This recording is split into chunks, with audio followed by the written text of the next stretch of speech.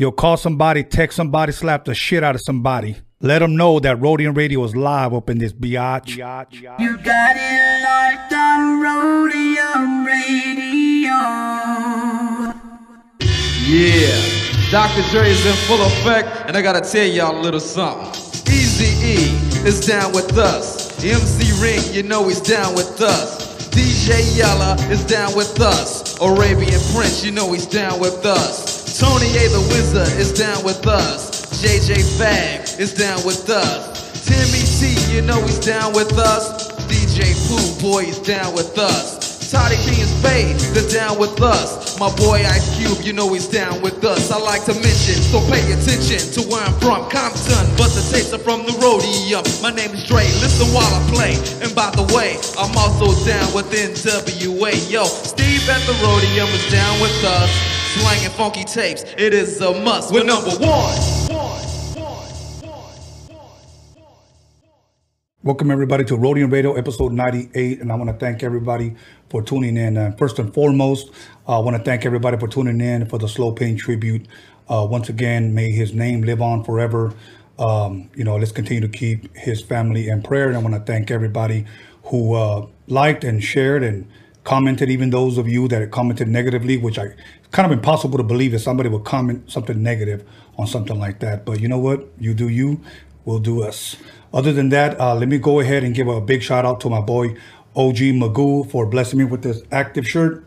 OG Magoo's a dope artist.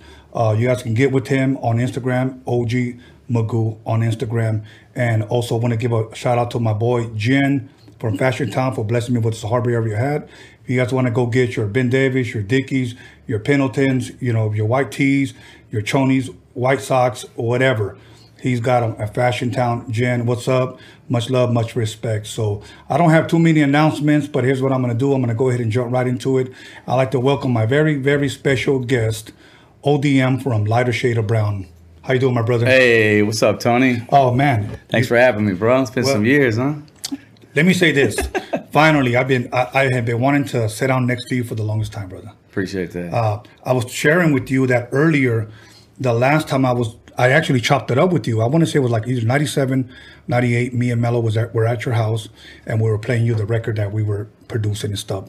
Right. From there, I think I might have seen you like from afar off on stage performing, etc. Right. But other than that, man, I'm very thankful that you came. I know you don't live too close. So, but speaking of that, how was your drive coming over here? Drive was cool. We were smashing only because I knew you gave me a certain time to be here. So I told the homies, I was like, bro, we got to smash. We were waiting on one of the homies. You know how that go. So we were speeding down. We went down to 91, hit that fast track. And then we were doing about 85. You know what I mean? We pulled out. We were here, man, but we made it on time. That's good, man. I know today is Wednesday. If we could back up to the weekend, how was your weekend, man? This past weekend, what did we do this weekend? Football, Sunday, my Rams lost. I know you're a Cowboys fan, Tony. Saturday, we did a photo shoot, actually, man. Okay. I got this line on that I collab with my boy Rick from Barely Broke Intellects. We collab with Lighter Shade, and we got this line coming out. It's more of a traditional lowrider type vibe, button up, you know what I'm saying? Okay. That's going to be popping. So we did a photo shoot for that on Saturday. And then that's pretty much how it went, man. I mean, if I'm not really doing anything too active, I'm at the home with the family, bro. Right. Yeah. Well, you brought up the Rams. I see you're a faithful Ram fan. That's good. Baseball, who's your team? I got a side. I don't watch too much of it, but growing up, partly in Orange County, man, I grew up an Angels fan. Okay. You know what I'm saying? And a lot of people argue that because, I see you here, there, Dodger fan. Well, yeah, I mean, my wife, she was Dodger fan before, I converted her over, you know what I'm saying? And, but Angels for sure, man. Okay, yeah. Angels, that's cool. The Rally Monkey.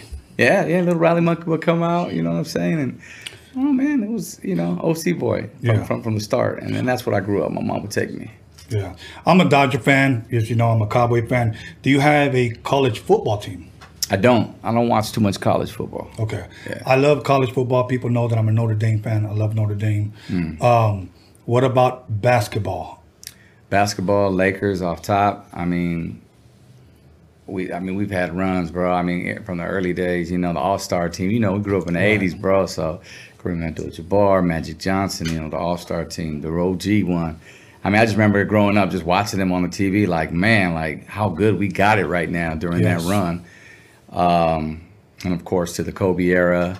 Yeah. And it's just, it's been a great run. Lakers have always been part of the, the roster. Yeah, Lakers fan too. Yeah.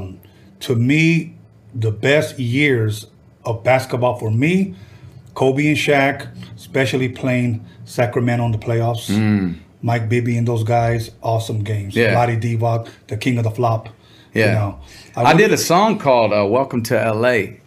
back in, it was a spinoff of Jermaine Dupri's, what was it? Was it Jermaine? Welcome to Atlanta, right? Okay, yeah. And I flipped it, and it actually went like, well, it wasn't viral back then because there was nothing on the internet really, but I did a song, got some media news. It was like, welcome to LA, where them Lakers play, where they be balling on fools like every day, Kobe, Shaq. It was dope, man. And that was my memory from there. And then we recorded the video. We did a whole thing to it. We went out to the parade, and we were out there with just giving some out, slanging, giving some out, slanging. But that was my memory during that. Yeah, we need to bring that song back, especially this year. It's on YouTube, man. I mean, we're about to win it, so I don't care what people say. We're going to win it. I just got it up yesterday. They were like, you need to do a remix for that, man. Bring it back. I was like, we'll see. Now, I know you're not too much into politics, and neither am I, but there was something going on yesterday. We don't know what it was, but there was two guys supposed to be debating. Did you watch it? I did watch it, man. I got to tell you, just right from the first topic, bro, like, I mean, they were just hitting it out. I mean, Trump, he's a beast. Like, he goes hard. Like, he will not. I think that's his tactic, bro. Like, he ain't going to let you talk. You know what I'm saying? He's just going to, shut, and just, he's that kid that just won't shut up. I know. I think it's a strong tactic that he has. I mean. Yeah. And even Biden, I know he was trying to keep it cool, calm, and collective. Yeah. But this guy wasn't letting him, man. So, there was a lot of people that I talked to this morning that was just disappointed with the whole thing because I know a lot of faithful Biden supporters. Right. And I know a lot of in the closet Trump supporters. Sure, yeah, I know what you mean. And they were both pretty much on the same page. Like, dude, after that shit show, like, I don't even know who to even vote for. Like, we got to vote one of these goofballs in. Yeah, I mean, the tweets were just, I was following the debate 20 tweet, and it was just, everybody was lost. Like, this is America right now. Like, this is who's, representing our country right now, these two clowns on there. Can you imagine how we look like to other countries that were probably tuned in? Exactly.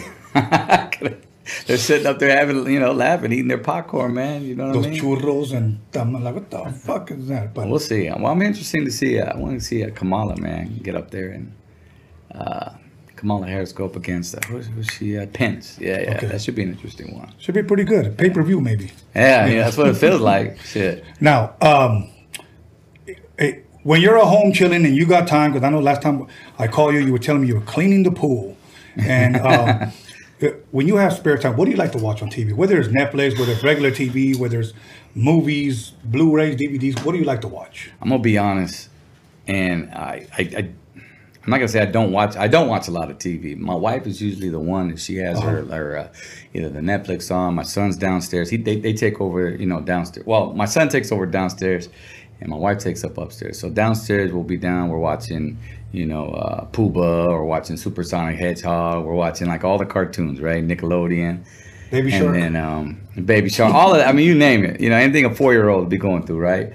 And then my wife, she likes to watch the ID channel. I don't know why she's trying to get ideas or what. It's like all these Lifetime stories, you know what I'm saying? Like where they're killing people and like all these, like, I'm like, girl, would you try to set something up for somebody? Like, and she's like, no, I just like it. I just like the drama, whatever. So I ended up watching what she's watching. She was heavy into like Walking Dead while that was going on. So I would say like the only thing that I got into, the only webisodes or what have you, the season was Ozark. Okay. Ozark was my shit, dude. And I don't know if it's coming back, but like it's supposed to be. They were supposed to be filming another one. They put it on pause because of COVID, but Ozark was my shit. A lot of people have told me that. And you know what I was into, believe it or not, because I just love the whole 80s era. I loved Stranger Things. Okay, I never got a chance to. Oh, my God. I love. You know why? Because they show Radio Shack. They show The Mall. They show like OP shorts. They show like Throwback. cassettes. Yeah, dude. Yeah. So it's like I like those days better than today. I'm just Sure. being real. I mean, technology's good. Don't get me wrong. Yeah. We love it. We need it. But life was more simple and life was more fun. When we used to go play, we go play outside. Mm-hmm. And we better bring our asses home before the street lights came on. Exactly. My son, I tell him the same thing. Like Mijo's, he won't listen to anything else I say, but he knows the street lights. Like, Right. bring your ass home. Yeah.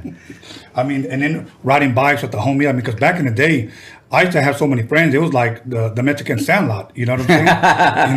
That's just we used to break into schools, go to the dumps, make ramps, break into house, whatever. Your homie didn't have a bike. He was riding on the back, right there on the pegs or on the handlebars. Like, you know what I'm saying? Like, The come on, handlebars I got more you. for the girls, so you can.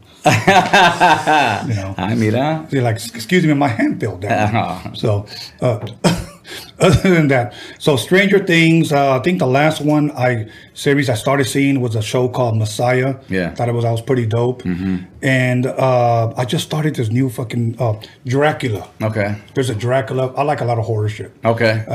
There's a series on Netflix called Dracula. I finished that one too. So now I gotta find something else to watch. I mean, I watch I like documentaries. Yeah. On some I'll be watching like killer shit, like or people that just like you see on the media like 10 years ago, and then they finally do a biodoc on them, like Jeffrey Epstein, that fucker. Like, Yeah. I mean, although I got into it, I was like after the third, fourth girl, I was like, it's the same shit. Like, so I mean, sad to say, but it is like Right. and then You know what? Where that documentary lost me, when one girl said this, and I'm not saying she's lying. I'm just going to tell you what I saw. That's Right. it. When she said that she was there, she was forced to do things she didn't want to do, and then they asked her, "How long were you there?" "Oh, 6 years." And he said, "Did he ever hold you against your will?" "No. He used to take me everywhere, pay for my schooling and everything." And what did he make you do? "Well, he was get naked and I give him body rubs." yeah. So my whole thing is like, you could have left. Could've He didn't left. hold you against your, but you stayed 6 years. All right. Oh, she admitted to that then. Yeah, she admitted Okay. to that. So when I saw that, I kind of lost me, and I was like, you know what? All right, whatever happened, happened. No, the R. Kelly one, that was a different one too. That was an eye opener right there, bro. Hey, he had a hell of a lawyer because they caught him on film, and he proved that wasn't him, even though it was him. What lawyer was that? Just in case I need to hire him, in case I was supposedly somewhere I wasn't supposed to be. Exactly, and he got off, bro. But but you think he's ever gonna get out?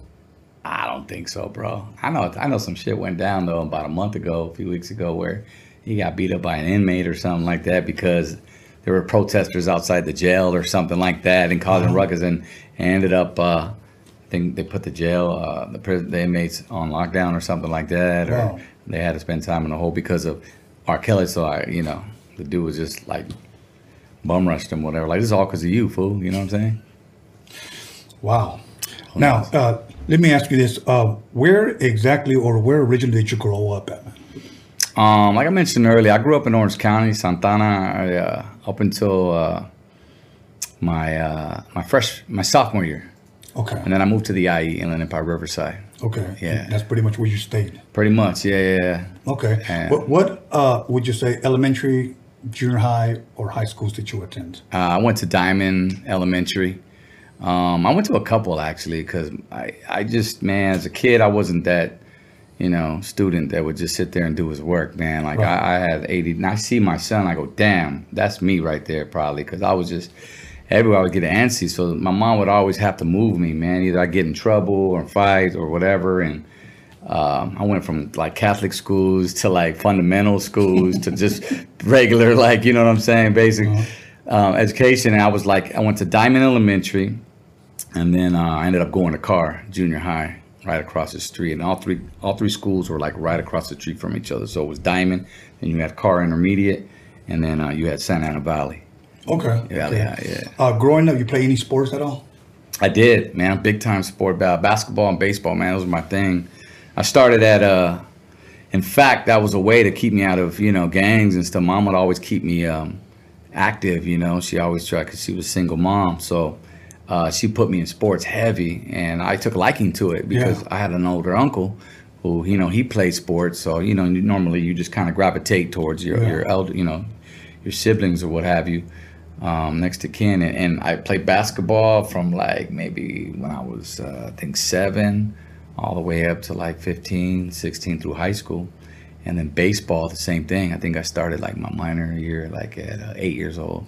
What were you better at, basketball or baseball? Well, you said you was about to say. I say baseball. Okay. Yeah, I was a pitcher, bro. Really? Pitcher, and then I played the outfield pretty well. Shortstop, infield, I was okay, but pitching was my thing. You ever get close to getting any type of scholarship or anything? Nah, bro. In fact, once I like, you know, got to the point where they told me you had to have grades to play. Going back to that student thing, I was like, wait, hold on a second. I'm killing it on Little League. Wait a minute, I'm playing school, and it's like, boom, I didn't hit that grade, and sorry, man, you hit the grade point average. You can't play this year. I was like, what? I was like, but I mean, I think there's where it just pretty much ended, bro. Like, right. And the reason why is I didn't give up on my dream. It was just I already had started getting into music. Okay. And I started finding a new passion. Okay. But that was my original passion, to be a professional baseball player. Speaking about music, growing up at home, what would you say was played at home as a kid growing up? What type of music would your parents play?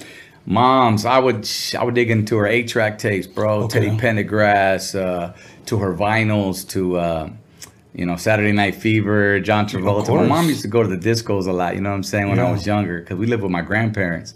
So, they would watch me, and she'd go out. She was, on the weekends with her girlfriends, and they go dancing at Fandangos, or there's a couple other places out there I can't even talk about, but she loved to dance, so she had a lot of disco.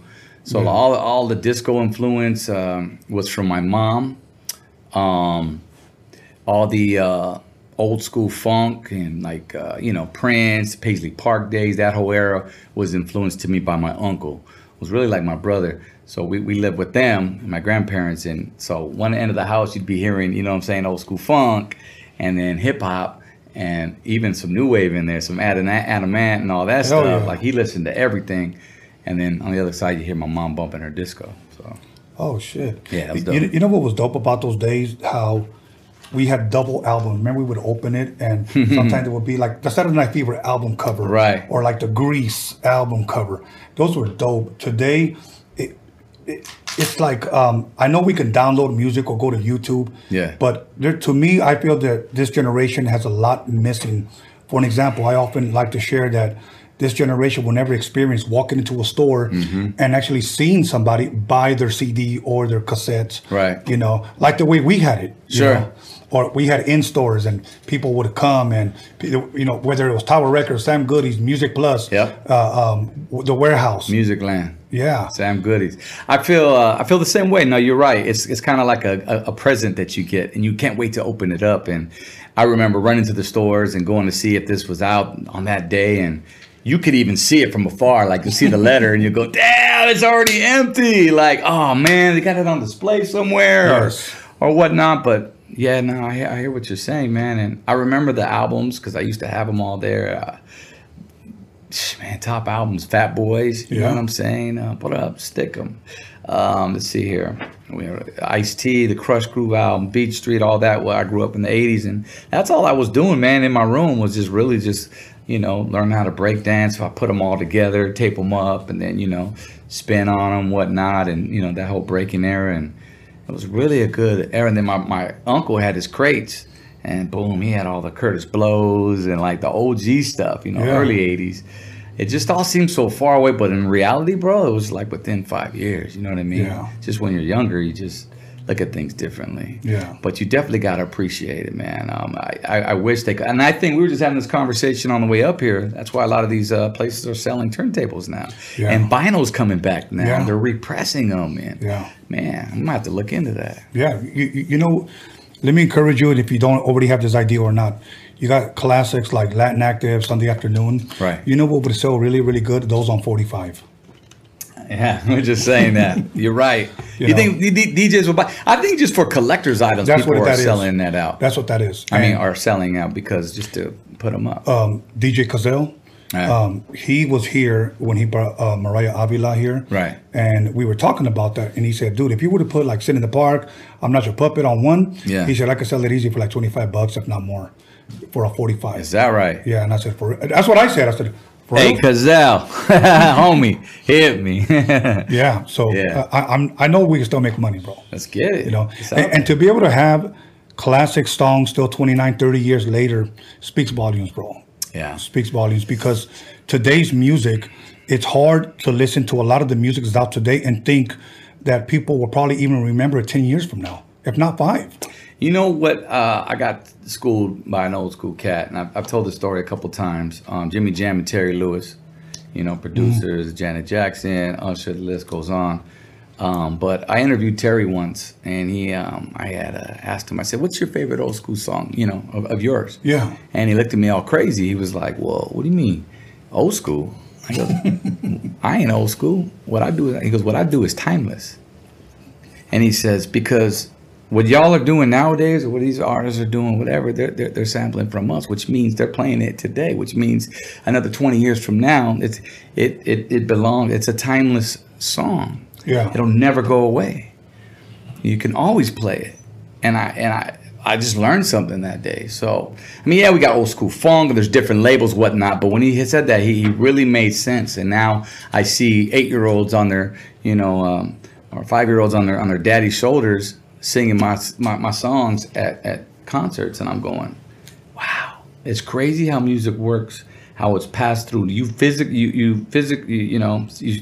see it in front of you physically, and that's how we were growing up. Right. Listening to our parents playing us the music. So that's just how it's passed down. And I think everybody out there that grew up on our music was sharing that down to your kids. Yeah. That's awesome. Those are awesome sure. memories. Your earliest, how would you say, remembrance of hip hop? I know you mentioned the Fat Boys and other groups. Mm-hmm. Growing up, again, mine I always refer to, because I was like in 6th grade when I first heard Rapper's Delight. Right. I heard the Rapture by Blondie, and then eventually Melly Mel, Grandmaster Flash, and those guys. Right. You growing up on your end of town, what would you say was some of the first hip hop songs that you heard? Lottie Dottie, We Like to Party. You know that song, Slick Rick, Dougie Fresh? I lived about maybe a mile away from my school, and I would rap that song for at least 2-3 weeks straight, bro. Like, because I knew by the time I finished it, like 4 times I was at school, and I would just memorize it, you know. And you know, LL Cool J, the I'm Bad album, that was my 8th grade year, you know. Who else? That's the album that had the song The WAP. Remember that that was song? the WAP, yeah. Go Cut Creator Go. Man, he had a lot of good, you know, that whole album was the shit. And then it was albums like all the Beastie Boys, man, License to Ill. We grew up in an era where it was just now today, again, it's timeless, but those are legends. I mean, Run DMC's Raising Hell, you know, that tour back then, you know, the Raising Hell tour. Like, those were one of the greatest tours in history. And to grow up, you know, living that, you know what I'm saying? And it was dope. And then I remember Easy had just dropped, you know, Eazy-E, Dope Man, or with NWA. And I was, you know, walking, and that was the shit. You know, you go to school, and it's like somebody would bring a new cassette tape, or Rhodium cassette tape, you know what I'm saying? Or, you know, they got from the Rhodium, and it's like, man, you got that new one on there. Like, you know, just so many songs run through my head, man. I was like, I used to buy those, man. I was telling you off air that my boy across the street was older than me. He had an Impala, right? And I used to sit shotgun. He would take me. I was like 12, something like that. We'd go riding around. He had a box of cassettes, and I'd have to sit on it, because I was so low like this, right? So I would sit on it, and there was a bunch of like Rhodium tapes, bro, and they were all right there, and I would always see, which is the new one, which is the one came out this week, which came out this week, and, you know. And I remember like hearing like King T or Easy Does It, or I remember Battle Cat. He was DJ Battle Cat. He would have his mixes. Tony A, you know what I'm saying? Like all these cats and just remixes. And a lot of the 808 came out of those cassettes, man. It was heavy. Yes. The 808 boom with the Nissan trucks. Man, I keep talking about the 80s, man. That was a great fucking era, man. I mean, and that, like you just mentioned, and let's throw in the Aquanet hairspray with the girls with the lion hairs. You know, dope era. I mean, think about the 80s for a second. We had dope R&B, okay? We had dope funk. We had dope rock bands. Yeah. Dope hip hop. I mean, so many new wave, the disco / high energy era. Mm-hmm. We had what was it? Lisa, what do we call those? Freestyle. Freestyle. So much genres of music Yeah. during that time, bro. And we had a new wave that came, which was MTV, music videos. Yes. What did you think when music videos came out? Oh, it was like the best thing since sliced bread, right? All right. You know. Then we also had popping and breaking were on fire at that time. Yeah. I sucked. I wasn't very good. I said I used to practice, but that shit just, I never got that, man. I was too damn tall. My legs, when I was doing windmills, I used to kick over buckets and But you could do it. Yes, I could See, do I it. couldn't do windmill. I ball never grabbers. mastered it. I could do it. I mean, I grew up around them cats, man. I mean, just, you know, Turbo and Ozone were my heroes, man. No shit. Well, to let me surprise you with something.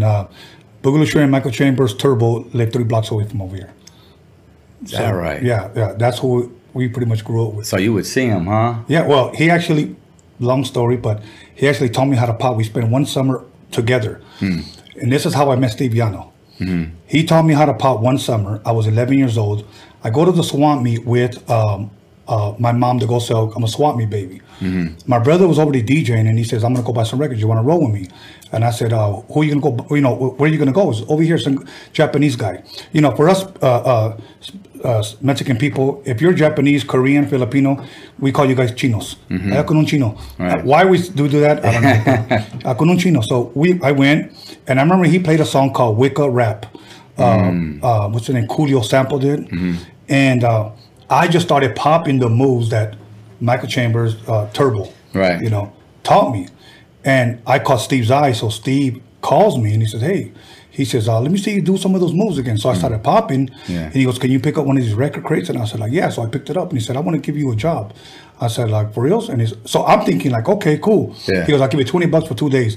I'm thinking video games because I like Star Castle, Centipede, Right. Asteroids, and all that. Right. You just think video games. Yeah, so I started working with him, but every so often, he'll tell me go in front of the stand and pop to draw in a crowd. And that was my history, the beginning with Steve Yano. Steve was a hustler, huh? Yes. I see where you get it from now. Yes, yes. So now, at what point would you say did you begin, at what age, I should say, you began to put, you know, the pen to the paper and start to, you know, mess around as in writing?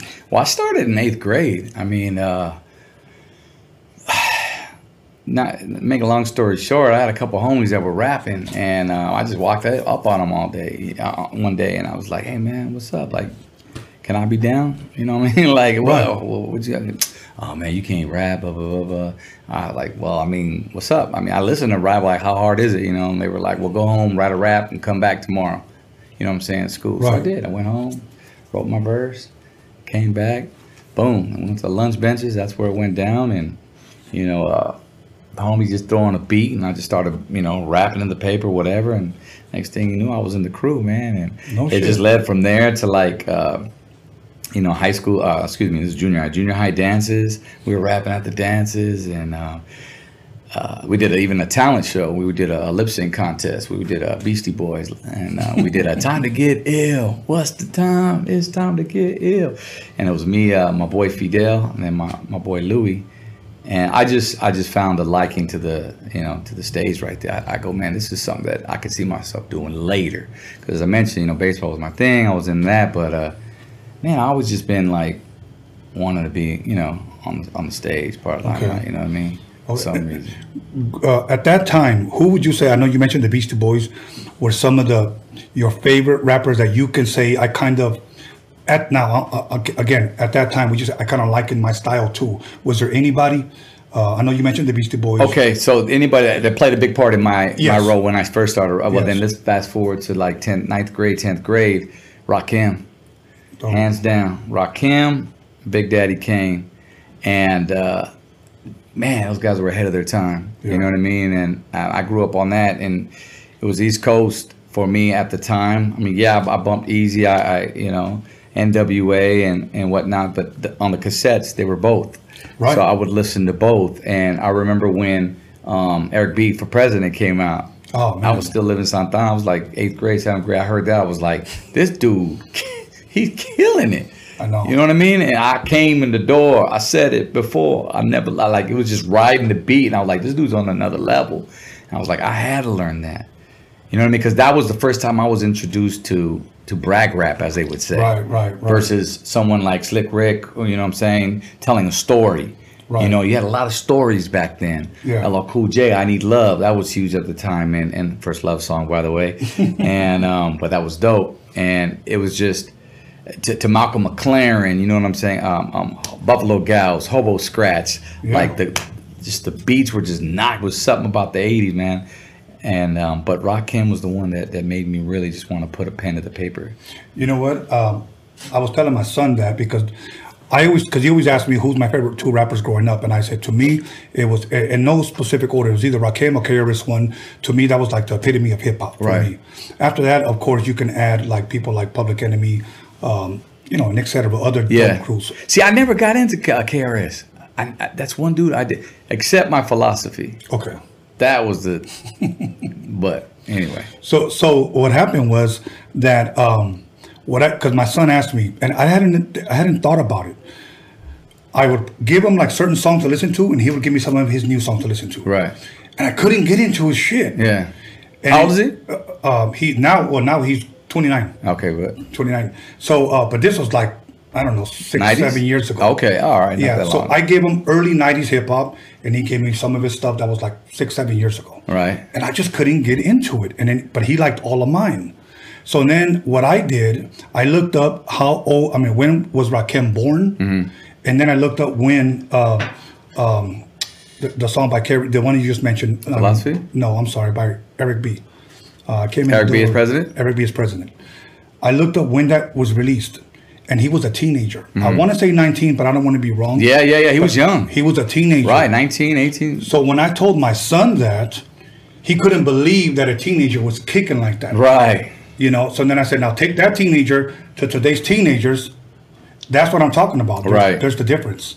And he just agreed. But I think, man, you're a product of your environment, bro. Like, if you rap, and especially at that time, hip hop was just born, you know what I'm saying, so to speak, 10 years prior, or even during that era, it was just new it hadn't even cracked mainstream at all. It was strictly underground. So everything you heard, you just you ate it up, just like K-Day, man. That's why it was, you know, phenomenal. It is what it is today. It gets well respected because it was an AM radio station that just blew the hell up.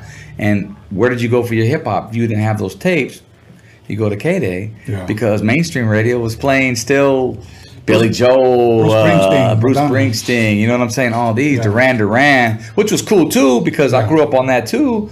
But if you wanted that raw hip hop, it was K-Day, bro. We're going to go ahead and take a little break. We're going to go ahead and press pause right there. When we come back, I want to talk about how you met Bobby. Okay. Sure. So thank you, ODM, once again for coming. We're going to be back in about 10 minutes. So make sure you call somebody, text somebody, slap the shit out of somebody, let them know that ODM's in the motherfucking building. We'll be back in 10 minutes. Go get yourself a drink. We'll be right back. So violent, Tony. Welcome to Rhodium Radio, and I am your host, Tony A. the Wizard. We started a GoFundMe page because we need you to help us meet our goal. And our goal is to release a Chicano rap documentary. And we need you to be a part of this. Everyone who contributes will have certain incentives offered to them. For an example, I'll name one. Your name will be on the credits of the film. Everyone who gives, everyone who contributes, their name will be on the credits. That's just one thing that we have to offer. But yet, if you read the description, you'll see other incentives for your contribution.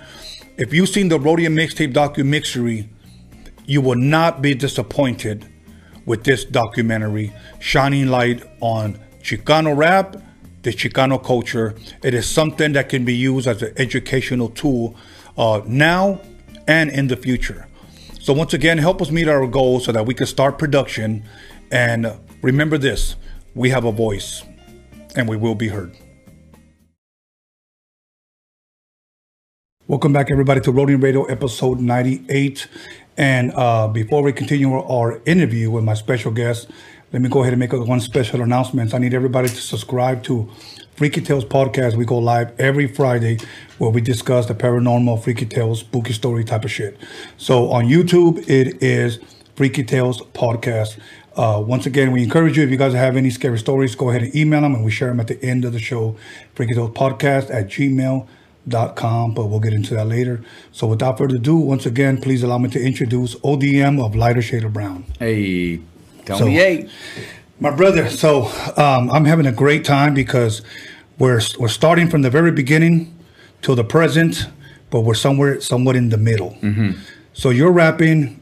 You belonged to a group. I want to say it's either junior high or high school. And from there, at what point would you say, or how long after that, was it that you met Bobby?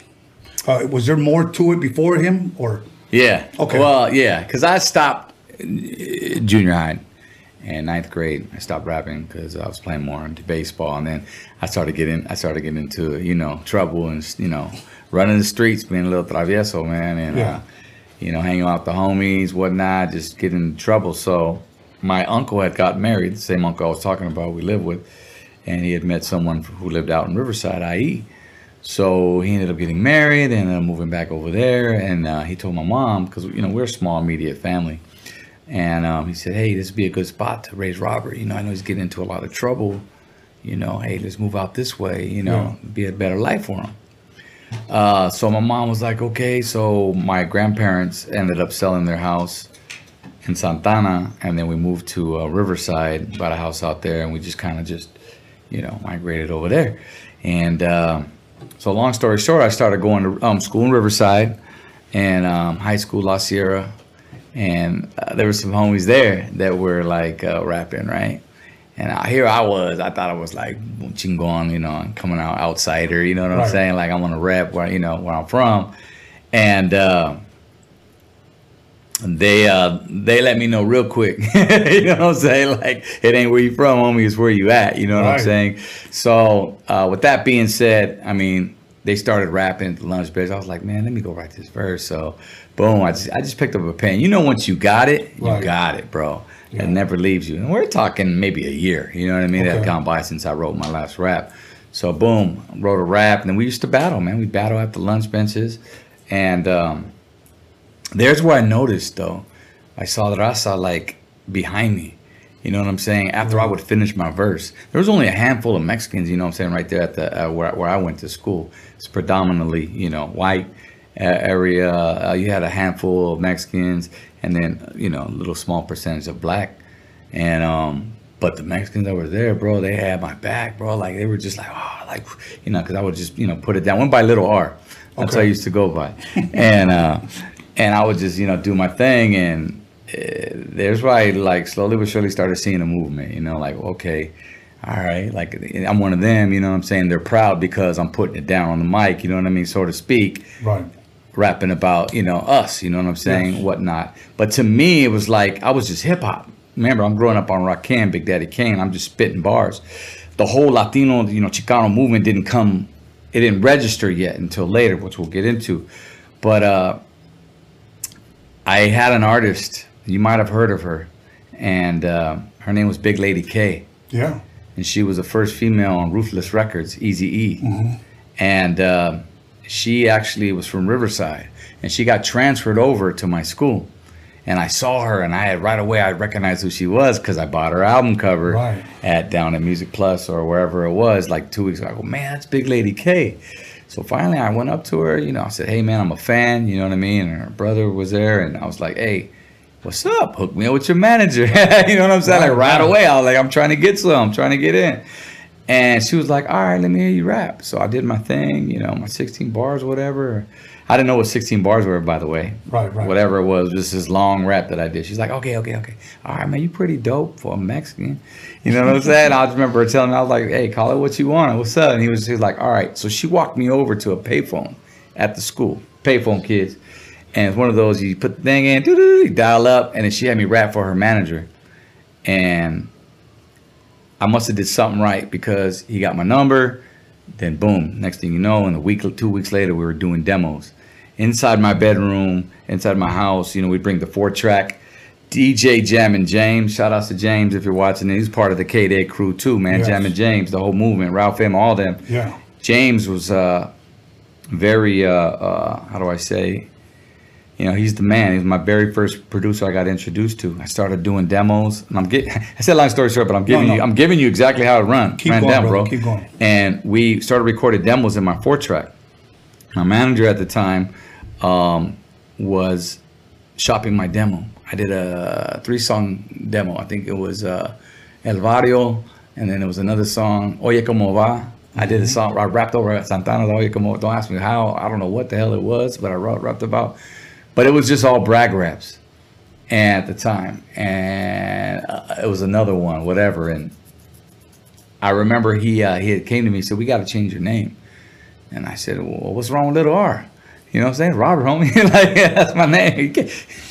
You can't just cut my name in half like that, vato. Exactly. Like, Exactly. But no, he says, let me come up with something and I'll call you in the morning. So I said, all right. So I said, hey, man, I got it. And I said, what? What is it? He goes, ODM. I said, all right, what is that? There's got to be something behind it. And he goes, well, you're a solo rapper, because I was solo at the time. I hadn't met Bobby. And he goes, one, you call yourself dope. You know what I'm saying? You think you're dope and Mexican. Let's get it. All three. One dope Mexican. I said, all right, let's go, man. I just wanted to get in the studio. Right. That's how it was. Like, I was, 16 years old, bro. You know what I mean? And I just wanted to do my thing and come out like, here's my opportunity. ODM, let's roll with it. So after that, the way I met Bobby was Mellow Man Ace had dropped Mentirosa. Okay. And he was doing his thing, and in the clubs, he would come to the IE, he would perform out there, and the clubs there. And I remember the girls from school, they would come to school the next day. I saw Mellow Man Ace. I was like, first of all, how the hell you get it? Never mind. Whatever. You went and saw him. I get it. So they had come back with keychains and everything. So he had that out. And then my manager's view, or his plan, was to me be the first, quote unquote Chicano rapper out mainstream. You know what I'm saying? Mexicano here West Coast. And just when you knew it, like Kid Frost dropped La Raza. You know what I'm saying? Yeah. And then as soon as that came out, my manager was like, we got to do a group. You know what I mean? Like, listen, we wasted no time. So what he did was, my DJ, which was Fabian, he knew another rapper he went to school with, because they grew up on the other side of town, than where I was. And he says, man, I got this cat, you know what I mean? He's dope. He does covers to like all these rappers, Heavy D, Public Enemy, Chuck D, blah, blah, blah. He's a rapper, but he does those, but he's got a good voice. Right. And we're just going, okay, all right, well, who's this cat? So that happened to be Bobby, So he brought Bobby to the studio one day, and we linked up, and we were just kind of, feeling each other out. I always say, like, pit bulls, you know what I'm saying? Like, sniff each other out, like, because it's a competitive thing, because I'm still a rapper. I still got an ego, and I'm 16. So you can imagine, like, and I grew up on rock. Like, you know what I mean? Like, I'm ready to, you know what I'm saying? But, he just had, he had that mentality. He was a little older than me, and I just remember we started writing verses together in the same room. It was a matter of fact, we used to drive out here to Glendale. Okay. And there was my manager had a studio apartment in Glendale, and I would drive up here on the weekends when I wasn't in school, and me, Fabe, D, we'd come up here, and then we would just write our demos, and the same thing, we'd record them on a 4-track cassette. You know what I mean? I did it all. I did the microphone underneath in the closet. That was my studio booth. You know what I mean? With the wire straight to cassette, and James would be up there cooking up beats, and then we would just do our thing, and we started working on a demo. And another 3-song demo, and I think it was TJ Nights was one of them. El Barrio, like I said, and then what was the third one? Was it Spill the Wine? I think. Right. And which was on our first Brown and Proud album, and we shot that, and it took us 1 year, I think, before we got signed to Quality Records.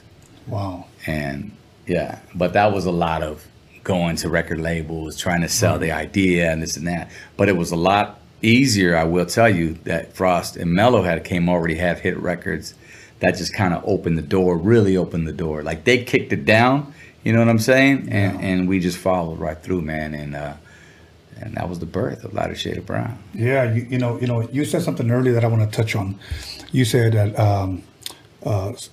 Homegirl said, you're pretty dope for a Mexican. Yeah. Okay. We know that this game is a predominantly black hip-hop game. We know that. Now, one time when my homies would see me cut and scratch. My black homies would say, "You're pretty dope for a Mexican." Right. So one day I kind of flipped it around on them, and I said, "You know that one guy, KRS-One? That guy can rap pretty good for a black guy." And he took offense to that. Right. You know, and he goes, "Why do you say that?" And I said, "Because I mean, there's great football. Emmitt Smith, that guy for a black guy, he can sure run, bro." Smart. And I said, "Dude, you don't realize what you just said." Yeah. You know, but I think a lot of times, see, I don't like to let people get away with that kind of shit. Right. So I kind of bring it out. Good. But, Good. But yeah, to me, talent is talent. Whether you're, you Right. know, we would never say Eminem for a white guy is pretty damn good. Right. He's got talent. you Right. know, and talent comes in all different shapes, sizes, and colors, bro. I think again, I mean, hands down, I grew up on hip hop, man, and it was predominantly black culture. You know what I'm Yes, saying? absolutely. And like I said, you're a product of what you listen to, and I listened to, and those were my influences. And Yeah. I just happened to be a homie, you know, Chicano, who grew up out the hood, who did his thing and loved it and appreciated it. I embraced it, and I thank you. Yeah, absolutely, absolutely. I learned from Joe Cooley, and I learned from Tony G on pretty much DJing Black and the Cuban. And you know what? I give it up every time, brother. Yeah. You know, but sometimes I don't like to be singled out as you're pretty good for a Mexican. You know what's crazy is Ralph M was Ralph M the Mexican, wasn't he? Right. The Mexican. Oh, the Mexican. Shout outs to Ralph, man. So you guys get signed. Yeah. Let me tell you my little lighter shade of brown story. Okay. I show up to the swamp meet because I used to always go hang out with Steve Yano at the Rhodium. So I would show up to see how my mixtapes were selling. And he goes, I want you to check something out. Tell me what you think. And I said, okay. He goes, remember I played you Boys in the Hood? And I said, yeah. I want you to listen to this. And he plays it. El Barrio. He plays it. And I'm like, who's that? And he goes, lighter shade of brown. What do you think, dude? And that's the way Steve used to talk. And I'm like, Right. that shit is dope. Check it out. Give us the 2 singles or whatever. He would always give me 2. Yeah. DJ. And I was like, okay, cool. You know what? I'm going to take it home, cut it up or whatever. But I started hearing more Spill the Wine. I started hearing the other one, Latin Act there. Yeah, or whatnot. right. Now, what was, for the people that may not know, your very first single that was dropped from you? Was it TJ Nights? TJ Nights Okay. was a single, yeah. Okay. And how was the response when that came out? Immediately when it hit the airways, I mean, when we hit 99.1, that's our station out there, which Trip, I've been working for them for the last 20 years. But man, I was in high school, I heard it, and everybody was just embracing it because you didn't hear nothing like that on the radio. You heard rap, I mean, you know what I'm saying? You heard, I mean, you're coming off of just months before, I mean, what was hitting at the time? I think, you know, Young MC, Bust a Move, Candyman, Knocking Boots. These were all the mainstream hip-hop songs at the time. Tone Loc, Wild Thing, Funky Comedina. So to hear hip-hop on there and to see, you know, Mexicanos doing that, Right. bro, it was just like, whoa. Like, everybody just had to take a step back. And we knew because, they, you know, they would call, like, we'd go to the radio station, they'd do a little bump it or dump it or jam it or slam it type thing. And it was just, you could hear it in their voices. And then I went to school the next day, and it was all of a sudden, it was on. You know what I'm saying? Like, I was the man, you know what I mean? And it's like, yeah, man, we heard your song last night. Man, it won again, because they would do it every night. They repeat the song on the Jam It or Slam It thing, and you go up against another record. But they just embraced it, bro. Like, it was the start of a new era. You know, and that's a beautiful thing to share because how many people can say they had a song on the radio, had a record deal, and were still in high school? Right. You know, I mean, think about that. Oh, I left after that. I was gone. No, real story. Okay, I'll tell you, bro. And this is what it is. Like, I came out with my song my junior year and over the summer. And then when I was a senior, that's when it was popping. TJ Nights has dropped. I was already doing, you know, shows. You know, we were touring, we were doing promotional shows, whatnot, here or there, trying to promote it and then promote the album. That was coming. Never good at school. I knew there was something that drove me. I didn't know what it was at this point. By my junior year, I knew this is what I wanted to do. This is what I wanted to be. And I said, my mom was like, dude, you're crazy. And I was like, Mom, but she was always supportive. Like, believe it or not, she supported me. She's like, okay, you know, I see. All right, you got your record deal, okay, in place. And you gotta think, like, to be a parent, it's like taking a gamble. Of course. Either you're gonna tell them no and just crush their dreams and their possible future, you You know what I'm saying? Because you want them to go a certain path. You want them to finish school, go to college, and you know, get these degrees, what have you, what, you know. Or you're going to support them and really, you know, be with them along the way with this new journey. And I think she started seeing when we started getting radio play and doing the shows and whatnot, like, okay, this is really starting to happen. Yeah. So we tried the independent study thing, you know, at homeschool, whatnot. But bro, it just happened that quick. Like, we were already touring at like 17, and I was doing my thing, man. And I didn't look back. You know, another thing that I want to add to that is that you've experienced something that, sadly to say, that most teenagers today would probably never ever hear their song on the radio. You know, the way most people do today, it's up on Spotify, it's on all platforms, right. It's on YouTube, and those are great technology methods that we can use to get our music out there. Right. I got a story to share, but go on. But you know, to hear our song on the radio is like it's just something totally different. And even to this day, and you're right, you hit it, because even artists that are big YouTube stars, you know what I'm saying, and whatnot, independent, they still believe, a lot of them do, I'm not saying all of them, still believe that you haven't made it until you hear your song on the radio. Because I go, bro, you have this big following, like you got millions, this and that or whatever. But it's like, yeah, man, but I want to hear my song on the radio still. Like, you know, like you said, they still get that vibe. You have to, because I remember for me, when I first heard it, I was rolling in the car or where, I don't know where I was, had to have been. And when I heard it, I realized, damn, there's thousands of people listening to my song right now. And it was just that, you know, you get that goosebump feeling, man. Like, man, you just want to hear it again. You want to hear it again. And part of our paying our dues was traveling and doing promotional tours. Right. You know, a lot of people don't understand that promotional tours was, we weren't getting paid, but we were on a tour where we were promoting ourselves. Right. And to be able to go to a different state or a different city, and people knew us just from the radio. Right. You know, or maybe our picture from the single right. or whatnot. It helped too, don't get me wrong. Yeah. Because, I mean, we would, radio would play our songs, we'd fly in, we'd do the show, we get paid, we'd do our thing, then we'd leave. We had it, I'm going to say we were fortunate enough to have a record label who put money into us. And, you know, at the end of the day, we put out good music. So the radio was able to identify with it as, you know, household. You know, we were a household name. You know what I mean? Sunday afternoon, Latin Active. We were safe. Yeah, is what they called it. So it's like, okay, we could play this, and we were fortunate enough to be able to go tour, like I said, and go to these places. Never really big on merchandise at the time. Right. You know what I'm saying? We didn't get that. Mm-hmm. And I remember seeing cats like MC Magic, you know, out there hustling. You know what I'm saying? His cassettes, his vinyl, doing it on stage. And we would give out cassettes, but they were the record labels that would give us this. Like, oh, all right, you know. But I'm sure he pressed up all his stuff, and he would just, you know, with his own money. And then you'd see him and, you know, at the tent selling his merchandise. Yeah. And well, we get our, you know, we get our money from the show and we bounce. Because we were making good money. Right. But now I kick myself in the ass because I go, can you imagine now? Right. You know, or back then, if I was selling merch afterwards and I didn't get that game. It was, I'm telling you, Tony, it was just moving so fast. We were going city like that. So I got respect for those that you know, grinded like that and still do. Yeah. And I mean, now I'm even, you know, merch is where it's at, bro. Like, and the fans love it. They want it. Yeah, absolutely. For sure. So ShopLSOB.com. Yeah. You could, go ahead, brother. Say it again. Go ahead and say it. ShopLSOB.com. Check this out. We just dropped this one right here. It's me and Bobby. Who can guess what video this is from? Type them in the chat right now. You already know this is the, you know, rest in peace one right here, man. LSOB.com. There it is. So, ShopLSOB.com. So now, you guys dropped TJ Nights. What was your next single? Latin Active. Latin Active.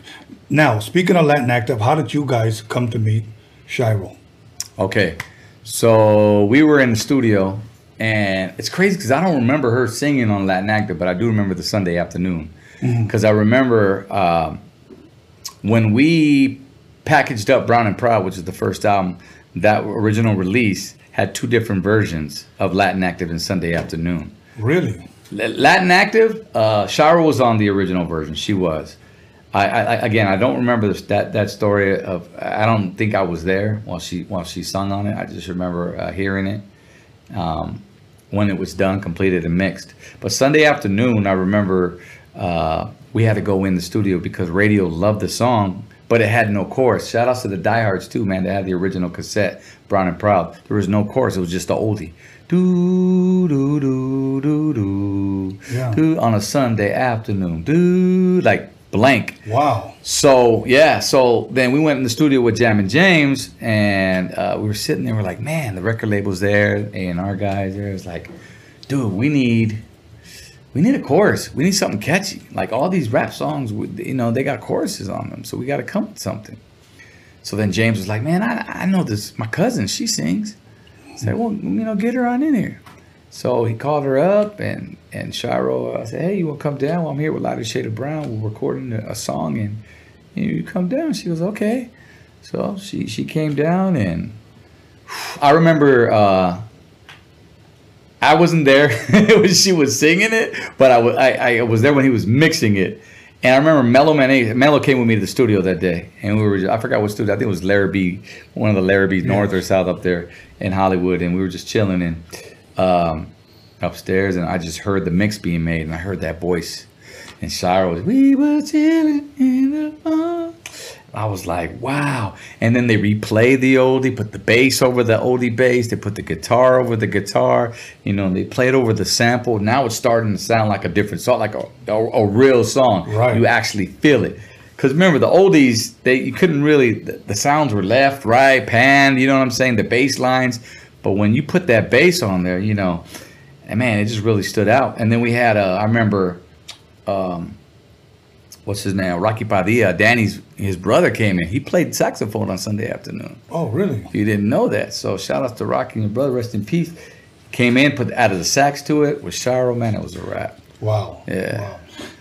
I need to ask you about somebody that people have been dying for me to ask you about. Because one of my first shows that I did, I want to say it was either Tempe or Mesa, a Johnny Lazoya car show. Johnny. Okay, in AZ. And we performed with you guys.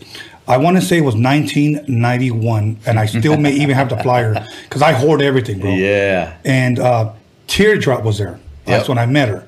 Okay, you guys did Latin Active, and she rapped. Now, people want to know, how did you guys come to meet her, and what happened to her? You know? That's a good question, because I get that asked a lot. We were introduced to Teardrop through our boy Chulo. Shout out to Chulo Beto. He was on our first album as well. He rapped on the Brown and Proud single. And his girlfriend at the time was Denise, Teardrop. Oh, okay. So I think our manager, because he had this whole vision for our album, which is crazy. I gotta give. He was black, by the way. Yeah. You know, put together this Chicano segment-based album. You know what I'm saying? Yeah. And it was just amazing how he laid it out for us. Anyway, going back to Teardrop, he was like, "Yeah, well, let's get Teardrop. You know, your girl, she could rap. We need a female on this. You know what I'm saying? Latin Active. We got Shiro, but let's put a female." And I think I want to say one of the songs that was out. There is a song, I think we got the idea from another song. There was a female rapping with two guys. And it was before Fugees, it was before, there was some group. And it was just the idea to have a female voice in there. So we put her in there. I think Chulo wrote her verse. She went in there, she spit her verse. And it just came together, man. Bobby was first, she was the middle, and I was the last one. Yeah. And that was it. As far as future music, I mean, she toured with us, like you said. Yeah. She came with us maybe for the first leg, and I'm saying like maybe even the first 6 months or something like that, you know. And then she just kind of, went her separate ways for whatever reason, and that's it. We just kept doing our thing. We didn't connect with her until years later, until Bobby and I eventually we started talking back in 2016. Okay. 2015. Okay. Again. And we ended up doing, I'm sorry, no, 98, we re-linked up with her. So So that was 91, and we relinked with her. We did an album with Greenside Records in 97, and she rapped on another song with us called They Can't Stand It, which we also brought Shiro back. Yeah, as a matter of fact, I was there for the release party that you guys had in Hollywood. Ah, I was yeah. there. That was dope, man. That was a great feeling just to be back on stage, man. Yeah. And so from 2020, when's the last time you've actually seen her or heard of her? Was 2016. Okay. We did a comeback show. We hooked up with Lou Pizarro, Operation Repo, man. You know him best from that TV show where they go repo. Right. Big Mexican dude. He's not big anymore, but him and his brother that was bald, his homie, his sister does it now. But anyway, long story short, he's producer, and we met him backstage. DTX and I, we had we relinked after so many years, and our first show was the Art Laboe show. It was in 2015. So there is where we met Lou. Lou was backstage. Hey man, I'm a big fan of you guys. I really see myself doing something with you. You know what I mean? As far as creating some type of show, we got to do a show on your story, man. Sunday afternoon was huge. Yes. You guys are predominantly one of the groundbreakers for Chicano rap. You know what I'm saying? Like there's got to be a story on you, and we were like, let's get it. You know what I mean? And right. So we had started filming. Some footage. He would come on the road with us. We'd do shows. They'd come, whole camera crew, whatnot, and just filming this whole reality show type TV thing, right? Well, we had a plan to do this comeback show, reunion show as they called it, Lighter Shade Reunion, and I think it was SGV. It was at this comedy spot, and it was a comedy show / rap show. It was hosted by Gilbert Escobar, a comedian, because we were working with his brother Rudy, and a couple others. Everybody started showing up. What's his name? Emilio Rivera. Yes. That's the way he was showing. Like all the OGs would come out, and then Denise Teardrop, she actually agreed to come rehearse with us for that show because we were playing with the live band. We were playing with Rocky Padilla and his band. He had a band. And also DJ Pinky was DJing for us. Rest in peace, DJ Pinky. Rest in peace. So long story short, that's when I had seen her in 2016. That's when that took place. I haven't seen her since. And I was we've been doing shows on the road. I've been trying to reach out to her, and I think she's just in a place where she's just good. Yeah. I don't think it's not for everybody, this whole limelight thing. Right. And but damn man, what a verse she had, and that verse goes. Her voice too, bro. History, bro. Now let me ask you something that I think is very interesting. At that time, was there any other Chicanas out there rapping that you could remember? Because we're talking about 1990, 91. 91, not that I can think of off top that had a record out, except later on, JV, Neighborhood Queen. Yeah. JV was another one that I was working with on 98, 99, and long story, but that album deal never went through. I still have songs that are unreleased that I did with her. Really? Yeah. Put them out. She's got a fan base. In fact, they're looking for her like they're looking for Teardrop. I know. As a matter of fact. Where are they? And I hope she's probably watching or somebody sends this to her. Yeah. But I had one of my boys recently, well, I should say earlier this year, go reach out to her because he lives a little bit closer to her than I do. Right. And she just was not interested in. There you go. So. I get it, man. It's a crazy game. As much as us, as not only being friends, but also as fans of what they do, we want to see them. Sure. But it's ultimately up to them. Yeah. You know? But check this out. We're gonna go ahead and take a break. When we come back, I got some more interesting questions I want to ask you about, and I think people are gonna be excited about what's coming next. So I'm excited. I'm on Tony. I'm with Rodeon Radio, baby. Absolutely. And once again, call somebody, text somebody, slap shit out of somebody, let them know that ODM is in the motherfucking building. We'll be back 10 minutes. Go get something to drink. Okay? Don't fuck around. Come back. Welcome back, everybody, to Rodeon Radio, episode 98. And I'm not going to waste any time. So we're going to go ahead and jump right back into it with ODM of Lighter Shade of Brown. So once again, brother, it's a pleasure for you to be here. I want to thank you once again. You're just not only bringing me back, but also the public back down memory lane, and we're learning things and seeing things that we possibly didn't know before. Like my next question, a lot of people may not know, or some people may know, that at one point in your career you actually met Selena. Rest in peace. Mm-hmm. Can you share with us how that came about? So we got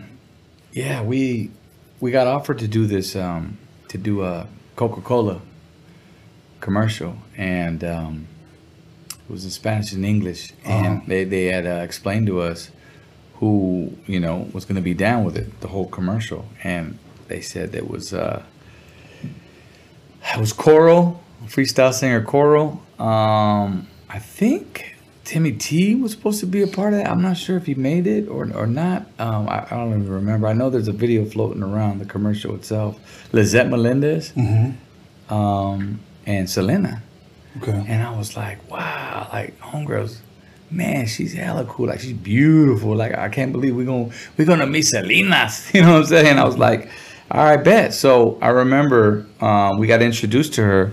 We all had went inside the recording studio. We did our parts, obviously separate. And I remember recording the song, and then I would hear her voice, and like we came on after her, and it was like, whoa, man, we coming up after her. And so we recorded the song, then we ended up shooting the video a few weeks later. And I remember it was upstairs, the studio where we were recording the video, and we had to get in this elevator. So we got in, me and Bobby, we went inside the elevator, and then all of a sudden there's 3 people walking, and it was Selena, her sister, and her brother, Aby. And so I was like, is there room? Is there room, y'all? I was like, yeah, there's room. Come on in, man. Come on in. I was like, hey, man, nice to meet you. Like, we met Selena in an elevator. You know what I mean? Like, how crazy is that?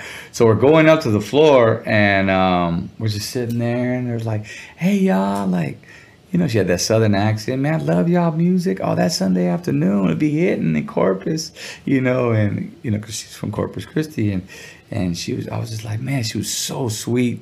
And I remember her sister was a little quiet. Aby was cool, but she was just like the biggest sweetheart ever. Like her, just as you envision her, that's the way she was in person.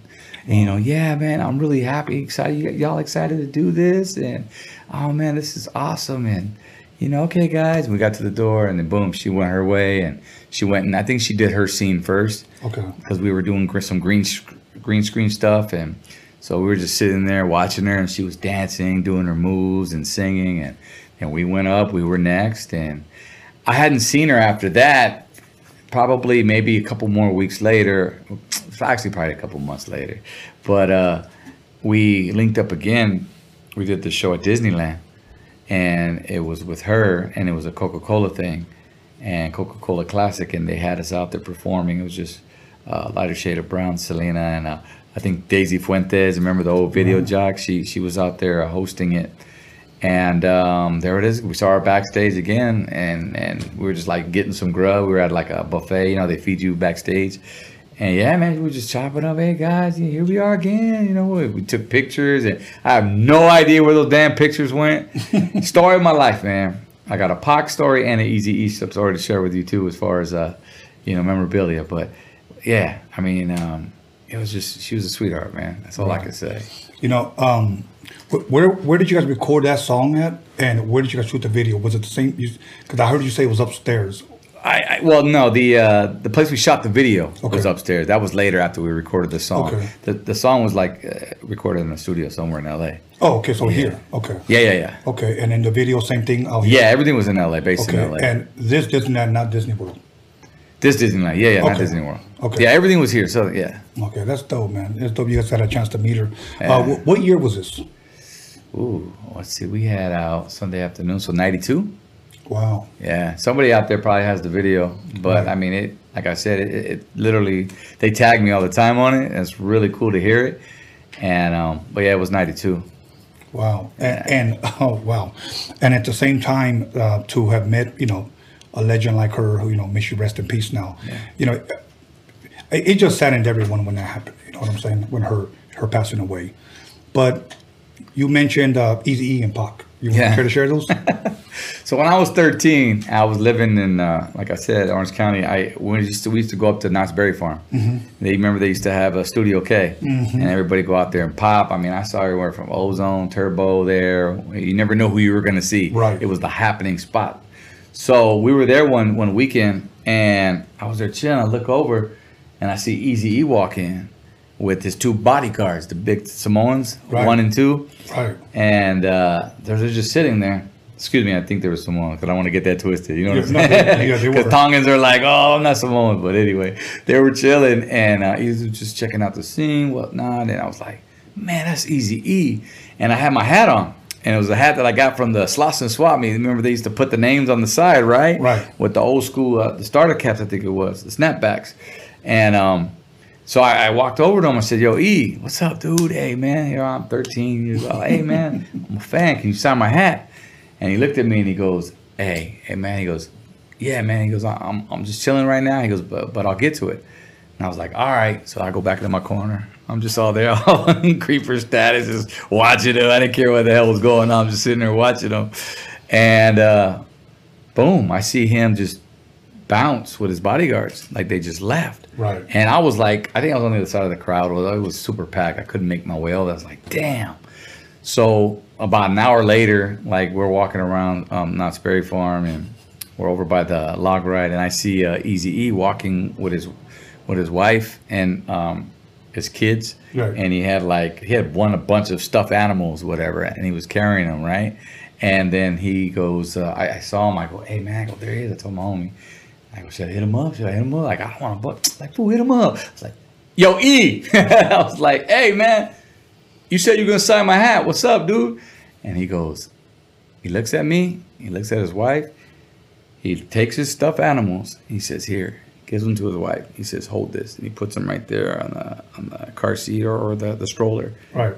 He comes over to me, sits down, takes my hat, and I didn't have a Sharpie. I had a pen. That's all I had. So you know when you sign autographs with the, because I know you sign a lot of autographs, Tony.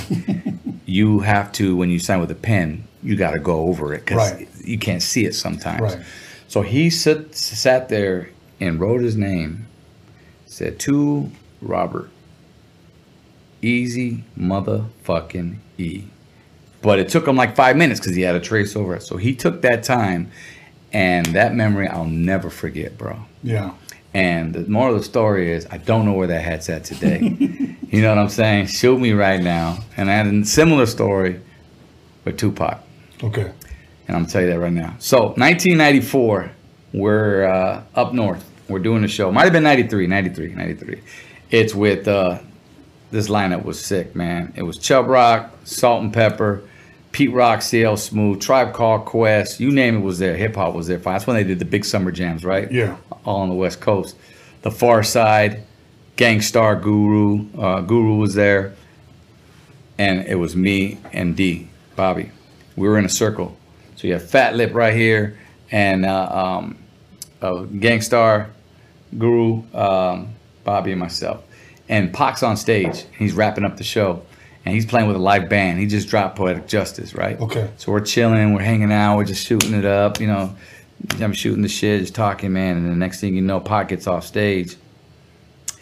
And he does his thing. I don't know, he goes in the back, whatever, you know. He comes back out, and we're just like there on the side of the stage. He walks over, had his hat to the side, you know, back, and he's like, yo, what's up? Where the weed at? You know what I'm saying? And Bobby was a smoker. Like, I didn't touch it. Like, you know, Bobby got high often. So Bobby reaches in his pocket, and he pulls out one of those old, you remember the films when you would take pictures and then you get it developed and they come in the little black cup. tubes, right? Yeah. And the film strips would be in there. Well, Bobby had it packed with weed, you know what I mean? So he opened it up. Pac, there you go. I got some right here, Bobby said, you know. And Pac was like, oh, man, that's right, little homie. And, you know, gave Bobby some love. He's like, yeah, I fuck with some lighter shade of brown, man, and blah, blah, blah. Hella cool, bro. So I was like, man, I had a Poetic Justice hat on. So I took my hat off. I said, yo, Pac, hey, man, just sign this real quick, man. Like, try to be all cool because, you know, we was on the same stage as Pac. So he signed it. And I don't know where that hat's at today, bro. That's why I come in here, bro. I go, man, like, you have all your shit from back in the day. Like, I didn't save it. Like, honestly, I probably gave it away. Like, there's shit that I wouldn't hold on to. Like, our music, I wouldn't hold on to it. I would give you my last cassette and not even think about myself. Right. You know what I mean? Because I want, you know. I was like that in the very beginning, but after a while, I was like, screw that. You know what I'm saying? Yeah. I started keeping everything because I used to have boxes and boxes of my mixtapes. My homie used to come over, can I borrow this one? Yeah, bring it back. Never brought it back. Of Right, course. right. But, You learn quick, yeah. That was one of the questions I was going to ask you. Did you have any pictures? But you said you don't know what. We got happened to them. some, thanks to Mom. I know you and I were Okay. talking off air that, you know, your mom's had a lot of your stuff as Yeah. well. And so did my mom. So she would, the stuff that she did, as a matter of fact, I just got it back like 2 years ago. She was like, here, I'm moving. You want this? I said, yeah, I got a son now. Yeah. You know what I mean? Like, he's going to appreciate this.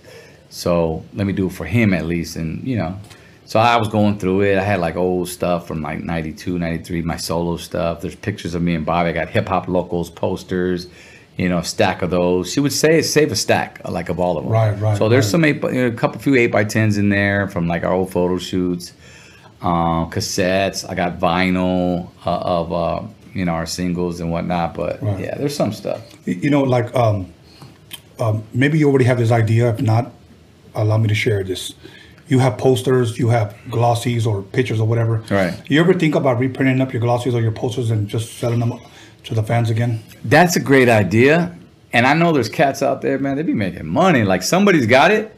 I'm telling you, I know there's somebody who works at our old record label that ended up with a stack of those and selling them on eBay, bro. Oh, okay. Because you go to eBay, you see them. I had to buy my own 8x10 just to put it on a shirt. Really? Yeah. Wow. And they were slanging it for like, the homie Tony bought it actually. It was like 30 bucks, 25 bucks or something for an 8x10. Wow. So then I ended up buying another one. Yeah, that's into my house. You had to buy your own. I had to buy my own 8x10. My mom, she kept like 10 glossies of our first one. She kept like maybe 8 glossies of the second one. So I still have all my original glossies. Nice. My original Source magazine when I came out on it. Rap pages. Like she kept everything. Right. You know, I have all the lowrider magazines, Okay. believe it or not. I used to stash those. That was one thing that I stashed, if any, in the magazine. So, okay, so let's go back a little bit. Something that I want to know: El Barrio, Latin Active, and if I'm correct, Sunday Afternoon drops. Correct, in that order. yeah. Okay, now, did Sunday Afternoon? I already know the answer, but I want you to share. Did it take off immediately? It did. Okay. It did immediately as far as West Coast because, see, they were already pumped by Latin Active and TJ Knights. Right. When I mean West Coast, I mean the Southwest, you know, Yeah. Califas, Nevada, New Mexico. Shout out to everybody, you know what I'm saying, Texas, and all that whole lowrider circuit as we were Right. talking about because we were already doing shows. So they knew it was coming. If you had the album, like, you know how you get an album and you go, damn, that's the next one. Right. That's a single. Like, everybody knew about it who were fans of our group. Mm-hmm. So, yeah, when it dropped, and the new version came out because, as I mentioned, the original package was a different remix. Right. And then we released the second one, and then we started doing, you know, promo tours for that. Yeah, bro, it just blew up. Radio just immediately. I think radio picked it because, you know, radio likes to pick your Right. singles. At least they did back then. Yeah, and that song was so hot. I remember, I think it was me and Crawford High C. We were trying to make it to your video shoot at, if I'm correct, Lake. Right. Yeah. Where you guys shot it, and we were trying to hurry up and get out there because we were working, but we didn't get a chance to make it out there. But I know, if I'm correct, Mello was there, and I think Daza was even in the. Daza was it? Yeah, you're right. Mello was it. I just did a survey, little trivia question the other day on Instagram. I was like, "Who's this? Where's the Cubano at in this picture?" It was a screenshot of Mello. He was turned right here, and a lot of people got it, man. It was Yeah. Lake, yeah. And so now, how far would you say that first album? How far did it take you? Would you guys travel overseas at all? You know, or was it pretty much just all in the United States at the time? We didn't go overseas until I think our third album, Okay. which was "Laying in the Cut." It was mainly here in the United States. We did a bunch of gripper shows, lowrider shows, you name it. But we got offered to do Lollapalooza. Really? Yeah. And I see your face went like that because to get on Lollapalooza, you had to be hand chosen. Exactly. Right. And we were hyped, bro. And this was like the Midwest tour, Yes. Lake. It was like out there in Chicago or something. So we got offered to do it. But the record label had to fund it. Like, you had to take care of your own room and board. Yeah. They didn't want to do that. So at that point, we knew that we were growing. We had outgrown the label, so to speak. Right. Our music was just taking off. I was like, yo, like, come on, man. Like, we're selling records. You got to keep up with us. Like, really? You're not going to put it? This could be our biggest turning point in our career. Right. This Lollapalooza tour. Lollapalooza is like, to me, it reminds me of Coachella, so Like to speak. Coachella, yeah. Right. But yeah, so there's where we ended up parting ways with the label, like maybe a few months later, and then there's where we ended up signing with with Mercury Records. We got got a whole new management, and we hooked up with DJP. Remember DJP? Mm-hmm. Yeah. Warren G, Warren. West Coast Def Jam. He was running that label for a minute, and he had Warren. He had Coolio on his management team. He was managing Warren, Coolio, South Central Cartel. No, South Central Cartel was on Quality. But he had that Montel Jordan, so all these cats, and then he started managing us. Then he ended up getting us a record deal at Mercury in '94, and we did that album there, and that's where we dropped Hey DJ. Well, as soon as we dropped Hey DJ, that thing took off. I think bigger in overseas, which brings me back to your question. Yeah. In Japan and London, and I just remember doing interviews like it was blowing up, like it was number one on the charts for like weeks. You know what I'm saying? That Over song's fucking huge, Jodeci, bro. Boyz II Men, like like we were killing the game with Yeah. Hey DJ. Now going to Japan and going to Europe, and being Mexican kids from the neighborhood, bro. What did that mean? Or how did you feel about that? Knowing that, like, fuck, I'm just out here rapping and doing shit that I love, Right. and I'm out here, fucking rapping brought me here, I'm out here, yeah. On Thanksgiving, like, when I'm used to being home with my family, I remember that because that, like, it pulls you away from your family, bro. Yeah. And when you're touring, but this is the, what I signed up for. This is what I wanted to do. It was my passion. So being out there overseas, it was dope. Just experiencing new places, Granted, you didn't like spend too much because it was boom in one night, out the next. Maybe you get a couple nights or a couple days to chill afterwards or before. But like when we went to Japan, that was like a whole week. So we went. This was '94. We went out there. We did Tokyo, and then we take one of them trains, and then we go to like Kobe, and then Yokohama, and it was just like boom, boom, boom. But it was a crazy experience, man, for sure. Now, performing over there, what was the response? So if you don't know this or not, but like Japan, they really embraced the Latino culture, like just the whole lowrider scene, Chicano music, everything about it. Night the Funkster, man, he did this. He's from Japan, like the artista. So when we went out there, it was like, bro, they look straight up gangster. Yeah. Like cholos, like they had the the doggers on, everything, you know what I'm saying? The white beaters, whatever. I thought they were Chicano. I was like, hey, take off your glasses, homie. Yeah. Chinito. But I was like, I really did, bro. It's a true story. I was like, man, this is crazy. And then I remember the Lowrider magazines, they, how we open up. See, I'm confused. You open a magazine now and you go this way, right? Right. Theirs was this way, the opposite way. So Okay. you would read them this way, and it was just, it was a different experience, but they're same lowrider scene out there and everything else, Yeah. man, they appreciated us. And I remember when we toured, we did the song Hey DJ. That was that's all they knew was Hey DJ. Okay. So we had to perform that song, and we had to perform a whole hour. Wow. And in that set, we did Hey DJ maybe 3 times. No Because we didn't have enough music. Like, you know what I'm saying? Like, they were like, again. I was like, all right, run it back. Hey DJ. Like, they wanted to hear that. You just see them. Like, they didn't know the lyrics, but you could just see them, like, doing this. It was a trip, man. That shit is dope, man. Yeah. That shit is dope. Okay. Me and High C, we get booked to go to Europe. We're going to be up there 10 days. Dope.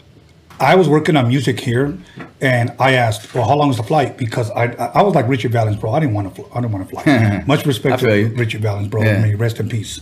But I just did not want to fly. So he said 13 hours. Fuck that. I ain't going. Yeah. So They smoking in the bag, too. yeah, dude. Yeah. I was like, I ain't going. So he went. He came back. Goes, oh, you fucked up. Should have went. So they booked us to go to Japan. Another 10 days. How long is the flight? He told me, fuck that. I ain't going. Right. I always thought that those opportunities will come back around, Got you. and they never did, bro. Right. And then we got booked to go to Canada, Australia. And they pay double over there, sometimes triple. See, I wish I knew that. Then. but I was like, Steve would call me, hey man, they want you to go to Japan. I was like, how long is the flight over there? Come on, tell me. I'm like, dude, I'm not gonna go, dude. I'm not gonna go. You just fear of flight. Right? Yes, bro. Yeah. Yes. When you see the fucking wings going like this, bro. Yeah. Now I hear you, especially on those little, like you said, the little prop Yeah, planes. I'm like, we fuck brought on that. those, bro. Sir Mix-a-Lot, remember him? Yeah. He never. I remember it. Someone told me he never flew. Like he just drove everywhere. Yeah. I think I want to say Candyman's the same way. If I'm not mistaken. Dude, one time we're flying back. I forgot where we were from, and this was in turbulence where it's going up and down. It was side to side, like, and I got so mad, and I go, "Would you fucking stop?" Like, I yelled it out. I got so angry. Keep the plane in the lane. Yeah, bro. That motherfucker was going for about an hour, bro, and I was like, "Shit!" You know, when you see the stewardess hanging on for their life, Right. So everything's gonna be okay. Yes. I remember Bobby and I. We flew a plane in Hawaii, one of those prop planes. We were going from like Oahu. We did a couple shows out there to another island, to the main island. And we took one of those little small planes, and the pilot was like, "Yeah, I want to fly the plane." Bobby's like, "I will. Shit, let me see." You know, it's like, No shit. I'm like, "Woo, you high for starters?" Like, "Yeah, dude, come on." So boom. So we're just, midair, bro, way up there, and it's beautiful. Then he turns the lights off, like the headlight, the lights, and I'm like, it's pitch black. I'm like, bro, oh no, you got to turn those on, homie. Like, nah, that ain't fly. yeah. So, pun intended. So then we ended up, landing safely. But it was a good experience. I got to go to Hawaii. That's about the far as I went. But Really? yes, I didn't really care to go anywhere else. But now I look back and I miss out on all those great times, bro. Because every time I went, he was like, "Dude, you should have seen the porn that I seen over there, bro." And The I'm what? like, the porn. The porn, okay. Instead of telling me it was a dope show or whatever, Yeah. you should have seen the porn over there. He And I was like, young. He gets passed. Yeah, of course. I mean, we're all young. I mean, I've had my share. I'm sure you had your share. You know what I'm saying? My wife's watching, so we'll just push on. Yeah. Nah, she knows everything about it, bro. She knows I'm passed. That's dope. So now, But the groupies, though, look at her. Why you salivating over there? You got bows coming in your mouth. Nah, bro, come on. You know what it was like? Do the shows. of course, Go to the hotel. You would scream the hotel on stage. on stage, Right? On stage. And the room number. after party at, So-and-so, the Holiday Inn, whatever, room 200, whatever, And then as soon as you get there, boom, everybody's in the lobby.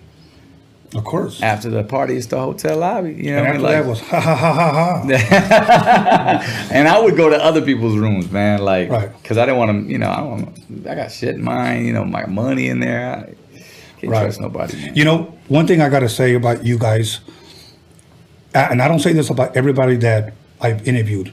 Every time we've done a show with you guys, those shows have always been fucking hype, bro. Like really, really hype. Because I remember a couple of times you guys came out on opposite ends, and you guys would just fucking hype up the crowd. The crowd would go fucking crazy.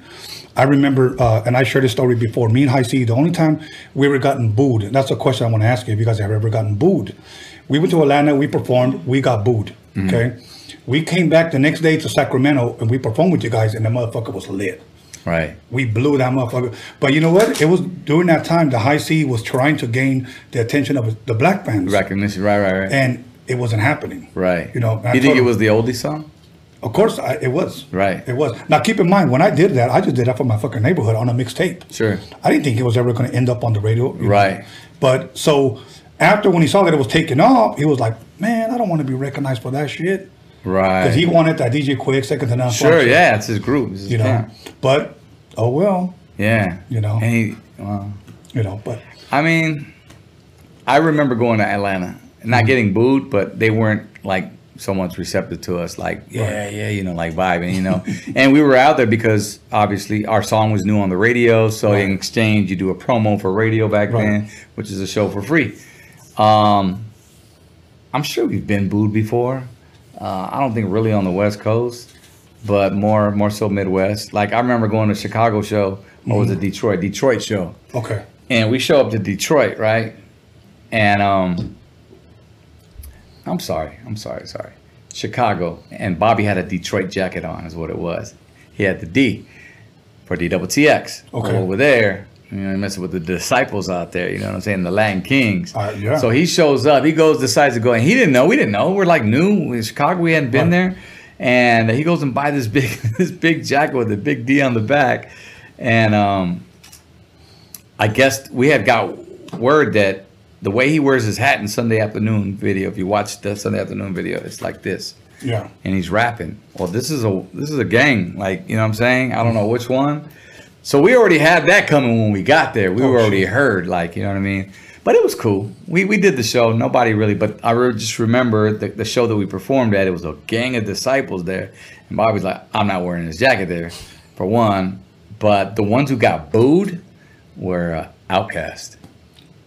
Really? All the Players Play, man. When they dropped that Players Ball, that album, Yeah. they just came out. That was their debut album. Yeah. And Chicago booed them. And they even said, we're like, yo, man, like, dude, we're just doing our thing, man. Let us get through this, blah, blah, blah, with your ATL boys, blah, blah, blah, whatever. But that was the first time I saw anyone really get booed like that. Wow. I remember we did a Halloween show in Sacramento, and then this is a funny story, dude. The promoter comes up to us. He goes, "Hey, man, you know what? I'm gonna let we were headlining. I'm gonna let a group go on before you guys. They're here. They're kind of new. They ain't that fucking good, anyways. But we're gonna let them go out there before you guys." So, Yeah. okay. That was Jodeci. They opened up for us like. We didn't know who in the fuck they were. They were just dropping the new single because they were pushing it. And they showed up in town and they asked, can we perform? And the promoter, I don't think he even fucking knew who they were Brand either. new. Brand new, yeah. Nothing out. No, Nothing out. Just pushing up promotional shit. Right. He was like, yeah, they ain't that fucking good. So we don't let them go on before you. I was like, all right, cool, whatever. So we did a couple of shows with them, but we didn't know who in the hell they were at the time. But, Right. yeah. We did a couple of shows at TLC. I'm sure you did a lot of shows. Sure. with a lot I of remember people. doing in Texas. Shout out to Texas. We were out in Houston, the La Semana fairs they do out there. TLC, TLC, Naughty by Nature, and then Us. Great show. I remember that. Yeah, man, a lot of memories, and that's what's great about just being in the game so young. You know what I mean? Yeah, it really is. You know what? Here's what I want to do. We can take a 5-minute break and come back, or we can just go on from here. It's up to you. Let's keep it pushing. Okay, let's keep it pushing. I wanted to ask you a question. So I'm going to change the channel up a little bit, or change the channel a little bit, and I want to ask you about Bobby, may he rest in peace. When was it that you heard about his passing or him being in the hospital? You know, if you can kind of, how did you get that phone call, or did somebody, message you, text you, or? Yeah, I got a text. Actually, it was a phone call. Bobby's cousin, Richard, he was blowing me up, and I was in a meeting, with the radio station. I was like, man, who's calling me, man? So I'm like, chill. I'm like, we're talking. I'm like, you don't want to like get on your phone when you're you're at work. And so finally, I had to look, and it was Richard calling me, blowing me up, and he was like, oh, call me, man. It's important. He never, I hardly ever hear from him. You know what I mean? Yeah. So for him to call me, it must have been real important. So I excused myself from the table, and I went over to the restroom. I got on the phone, and I said, "What's up, dude?" He goes, "Rob." He goes, "Are you sitting down right now, man?" I go, "Nah, man." I go, "I'm in the middle of a meeting. What's up, dude?" I go, "What's wrong? You all right? You good?" And he was like, "Hey, man, Rob." He goes, "Bobby passed away, man. Bobby passed away." And then I just remember, I was just silent. Like I was just, because I knew, Bobby had been going through some things for a very, very, very long time. And that's what's crazy, is that this world, we see only half, I would say, on what you see on social media. And you really don't know a person until you know them, or if you know them, or you've been around them, And so when he gave me that, I already knew what it was, or I had a hunch. Yeah. And I just needed to know the details now from this point on, like where, you know what I'm saying? That was my question, like where. So then I hung up, and then I remember I got a hold of his mom. So I got to call his mom. So I ended up calling her, and I says, "Hey," I says, "Barbara, I'm sorry." I go, "I don't know what to say. I just got word from this. Can you please?" I was in shock. I was like, "Can you confirm this?" She was like, "Yes." And I says, "All right, I'm gonna book a flight for us tomorrow, and in the morning, and then we'll go see him in Vegas, because that's where he passed away." So that's what I did. Went to the airport, and we ended up missing our flight for some reason. I was like, "Oh man, this ain't happening." And then we ended up catching another one like a couple hours later. So we got on the flight, and then we went to Vegas, and we got off the plane, and we went straight to the hospital. And there's where we went to, there's where he was in his hospital bed. Yeah. Yeah. Okay. And what was it that the doctors, when, you guys spoke to them, like, what was it that he passed away of, or, any details? I know you said you wanted to know details. If you could speak on some of them, what was it that the doctor said happened to him?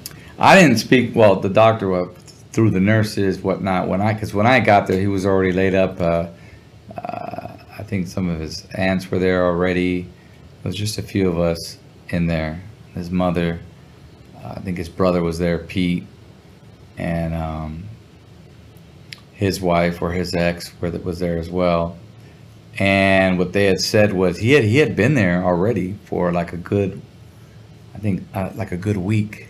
Yeah. So they basically he was because he didn't have any identification on him. Right. So he was basically a John Doe.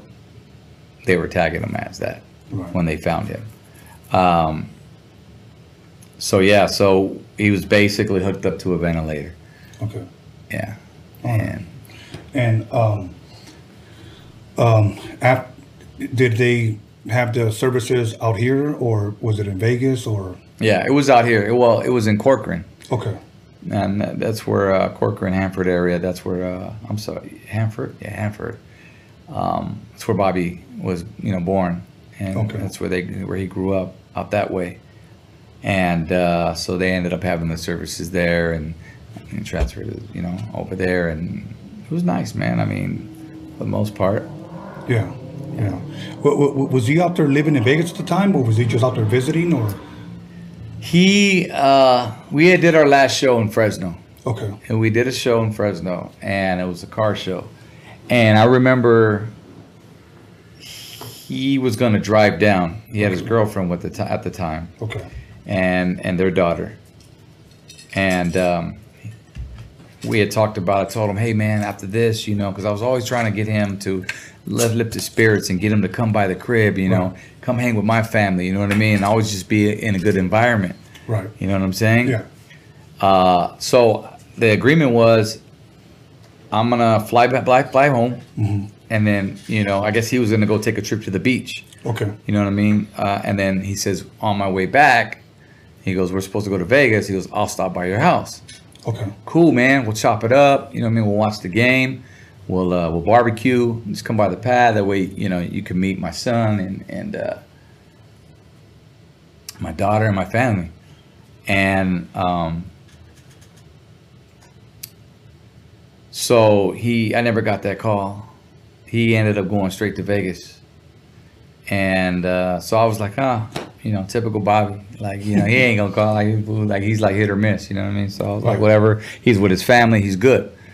So there's where he ended up going to Vegas, and everything else is just hearsay from that point, because I don't know both sides, but I do know that they were at a hotel, and he was with his family, and I think they may have get into an argument, and I think from what I hear that she ended up, his girlfriend ended up going somewhere else, if not going home. Okay. That's what I heard. He ended up staying in Vegas.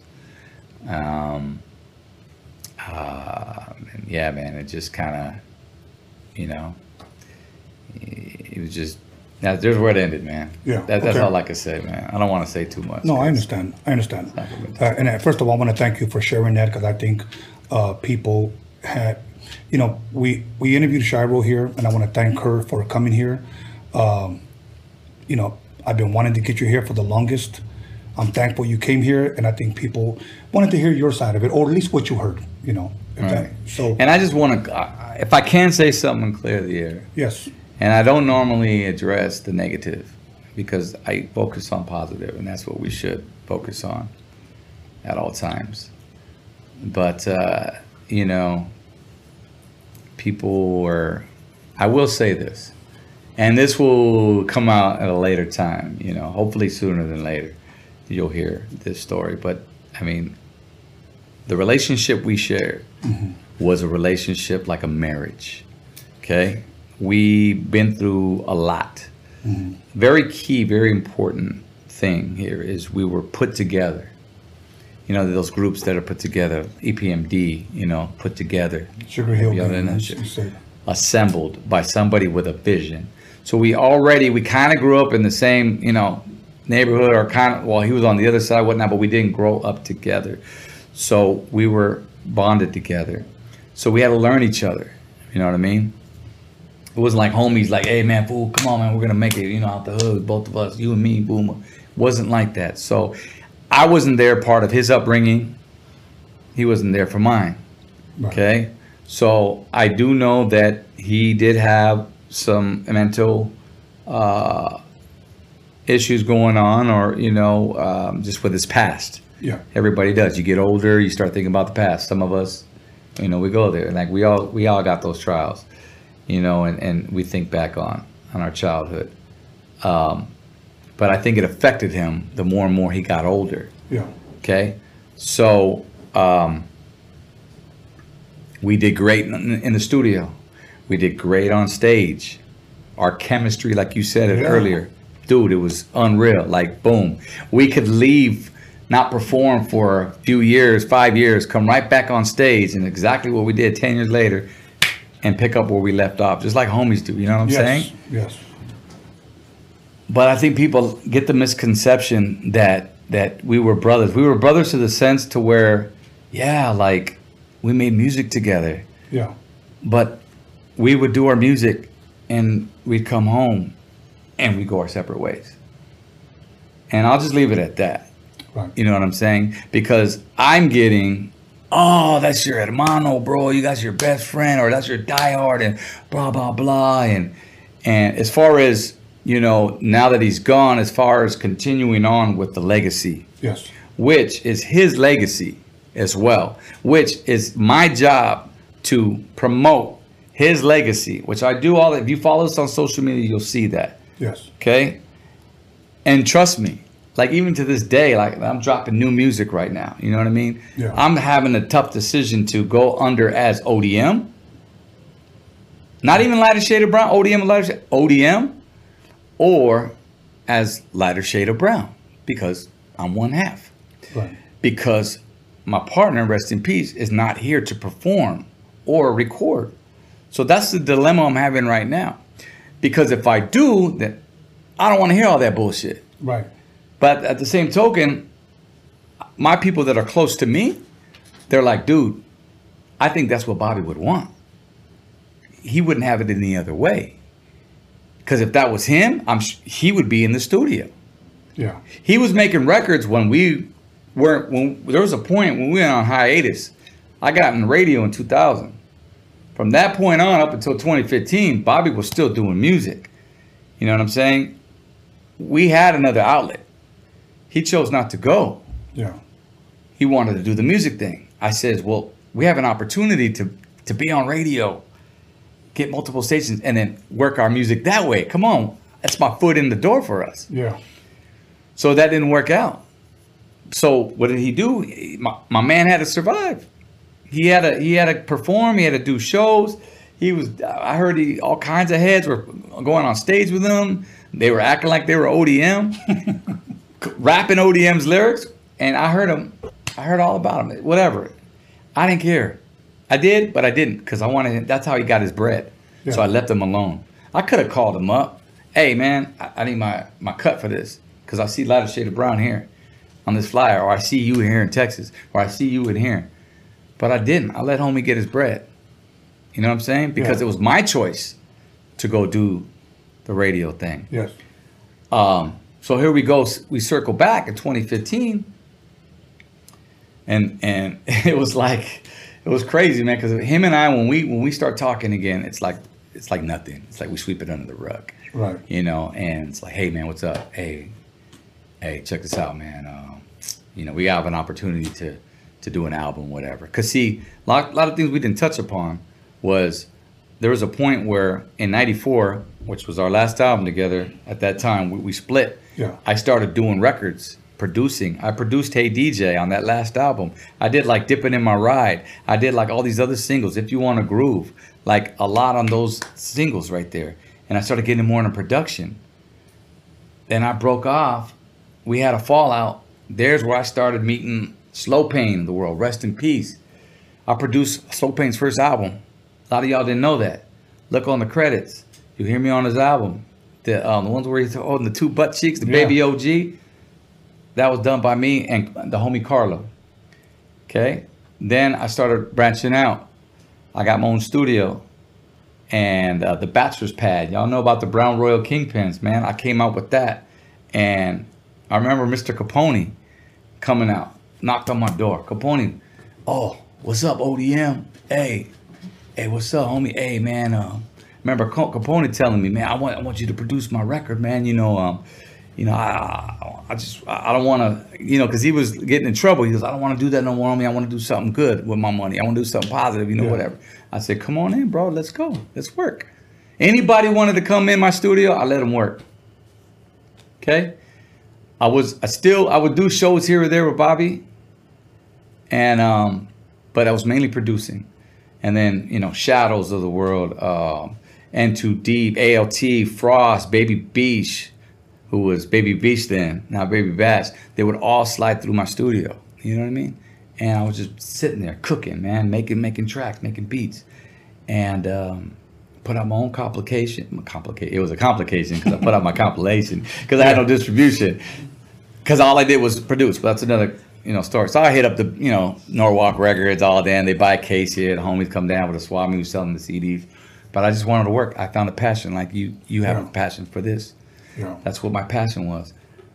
So here comes DWTX 2 years later. From that gap, 94 to 98, we put out another album.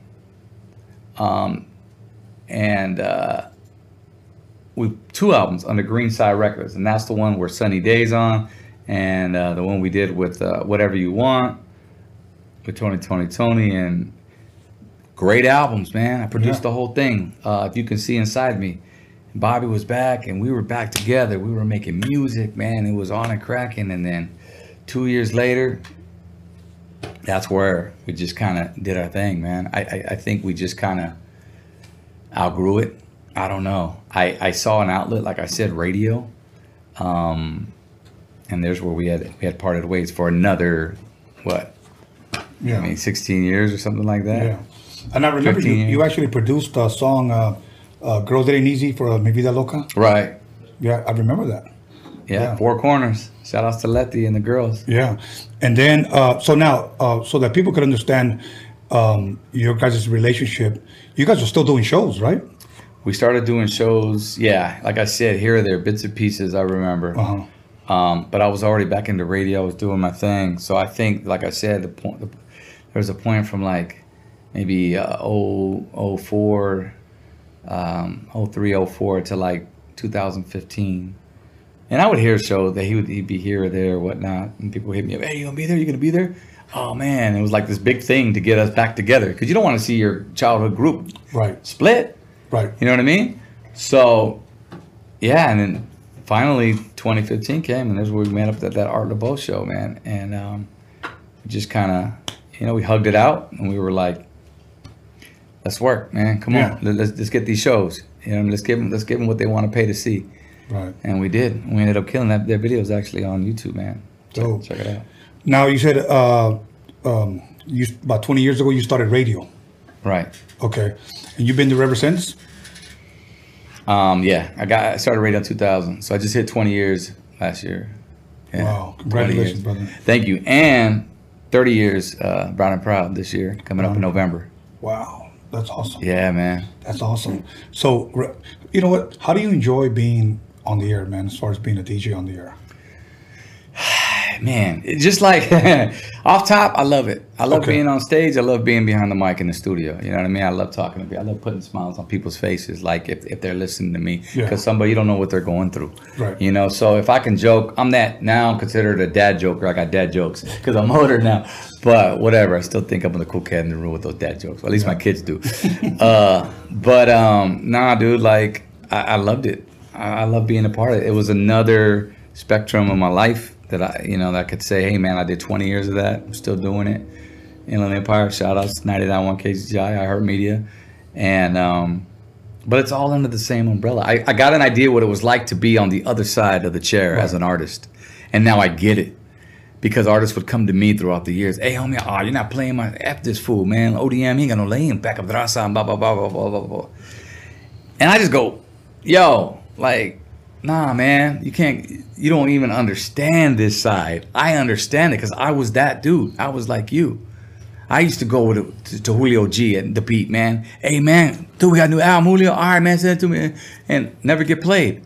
But because you didn't hear it, you think, because that's what we were used to, Lighter Shade of Brown, they got a name, and then you just get the song and dance. You know what I mean? Like, I can't play it. I get it now. It's politics. That's what I don't like about it. But as far as the being the talent on air, bro, I love it. I love it. Just everything about it. You know what? I interviewed the Baker Boys here, and I asked them, you ever get any knuckleheads? Hey man, why the fuck you don't play my fucking record? How come you? And they were like, you don't understand. And I remember one time, I forgot where I was. I think it was in Downey. Yeah. I want to say, I think Acapulco's right there by Firestone. Okay. Down the karaoke bar. Everybody used to go there. Baker Boy showed at one time. Yeah. They were there maybe 20 minutes. Everybody, hey man, how come you don't play my shit? Hey man, how come you don't? They fucking laughed, bro. To the Baker Boys. Yeah, to the Baker Boys. And I talked to them off air. Yeah. And I asked them, and they were like, dude, we used to get fucking death threats. Like, shit like that. Yeah. Bro. Like, dude, I'm barely starting to see that now being a podcaster. Right. Hey man, how come you don't get my fucking interview? How come I'm an interview? Yeah. So. I'm going to say, you could eventually get to some, but you got to, like I tell people, artists, especially upcoming artists, like, it's not my job to make you a star. It's your job. Okay? Yeah. And by me throwing on your record once or twice, what's that going to do for you? What's it going to do for us? Besides satisfaction. Right. But if that's what it is, then get in line. Because there's a million other motherfuckers that want to be there. Now, yeah, I get that. Oh, you were there too. You knew what it was like. Well, you got your break. Yeah. But I also remember being in the vans, hot as hell. 15 passenger vans with 20 of us going across the country, hustling. Yeah. I also remember having a backpack of CDs, cruising Hollywood Boulevard, passing them out on the freaking strip. You know what I mean? And everybody bumping our album. I remember stuff like that. Paying dues. The flyer days, passing that stuff. There was no being cheap. Oh, I'm going to send you an MP3 and you download it. Bullshit. You show up in person, you hand somebody your CD, say, hey, thank you, I'd like to check out my stuff. That's why the cats on the streets with the Walkmans, I don't know if they still are on the streets, boom, they'd be bumping their shit, hustling their shit. I'll listen to their shit before I will an MP3. Yeah. I'm sorry, because to me, and it's presentation. It's how you approach somebody. Yeah, I mean, come on, man, that should just come from day one. What's funny is Mac 10 came in, I'll tell you a story, to the radio station. And he had that testimony song out, that church song. And he comes in. The back door was open to the radio station. You know what I mean? Like, here comes Mac 10. I'm on the air, and I'm like, yo, what's up? 99.1 KZGI. I look over. Here goes Mac 10. He has this mean mugging, bro. I'm like, oh, shit. On KZGI. So I go, what's up, Mac? Like, and he shook my hand. He was like, hey, homie, where Jesse Duran at? That was the PD, program director. And I go, he's not here, dude. What's up? Can I help you with something, man? Like, what's going on, homie? Sit in the chair. Like, I was inviting him in, like, Mac 10, like, come sit down. He was like, hey, man, I want to know what's up with my spins. How come y'all, like, pushing my shit, man? Blah, blah, blah. Like hitting, like, attacking me. Right. So I was like, well, look. If I was PD, I would. I said, but I'm not, that's not me, bro. It's already here for me in front of my face. So, yeah, it was interesting because people, they get upset, and I get it, but I like the streets will talk. Bottom line, the streets will talk on anything. Let me tell you something. The best promotion is word of mouth. Yes. Word of mouth. When you piss somebody off, that shit spreads like wildfire. You come out with a good jam, yeah, all right. A few of their homies will download it. But when you piss somebody off, I'm telling you, that travels faster. Bad news travels faster than good. That's why I'm saying, like, just be respectful, man. If you come up to me, hey, ODM, what's up, bro? Hey, I listened to you. I heard you on radio. Or, I hear you. Or, I heard my homie told me. I just want to slide you this, whatever. I'm not, 10 times out of 10, I'm going to grab it and I'm going to play it. Yeah. I'll listen to it. That's dope, man. That's dope. Now, you know what? We're going to go ahead and promote your new song. Yeah. And you got a new video out. Yes. And whatever you want to promote. Ooh. You blessed me with a dope-ass shirt, which I'm going to sport. Uh-huh. And this dope-ass hat, which I'm going to sport. Yes, sir. You will see me in sporting this hat. I appreciate it. So, go ahead, bro. Promote your new song, whatever you want. Are we going to get into it? Yes. All right. So, look, back in the studio and vibing heavy right now. I would tell you this Beachy pandemic, it affected one of us. Whether you lost weight, you gained weight, you know what I'm saying? You lost some jobs. We lost jobs as artists. We lost shows. Remember that. So if that wasn't an incentive to get my ass back in the studio, call it a calling. Call it what you want. Oh, yeah, just back in there. Because, yeah, you're right. Because I got to feed my family. Which brings me, leads me to, I'm a father. I'm a husband. I'm a father of 3 children. And my beautiful wife, Vanessa. And I'm a family man. It was long. Took me forever, bro. But we started a YouTube channel. It's called the RVG Fam. Shout outs to everybody, the fam bam out there. You guys been following, been doing for 3 years now. Oh. Doing great. Wish we were moving on a little bit more, but hey, you know what? I'll take what we got. You know what I'm saying? Because we do it because we love it. And that's something you always want to do, anything in life, man. If you love doing it, hey, man, you won't work a day in your life. Cliche, but it's true. Yeah. You love it. This song right here in particular, we're about to get into, my wife and I, we had a couple of rough pregnancies. Okay, 2017, 2018. The end of 2018, she got pregnant again, 3rd time. So we had went to. And is he gonna play the video of the song? You know what? I'm not even sure if he downloaded it, John. Okay, don't even worry about it. Okay. You can download it on my side. Okay.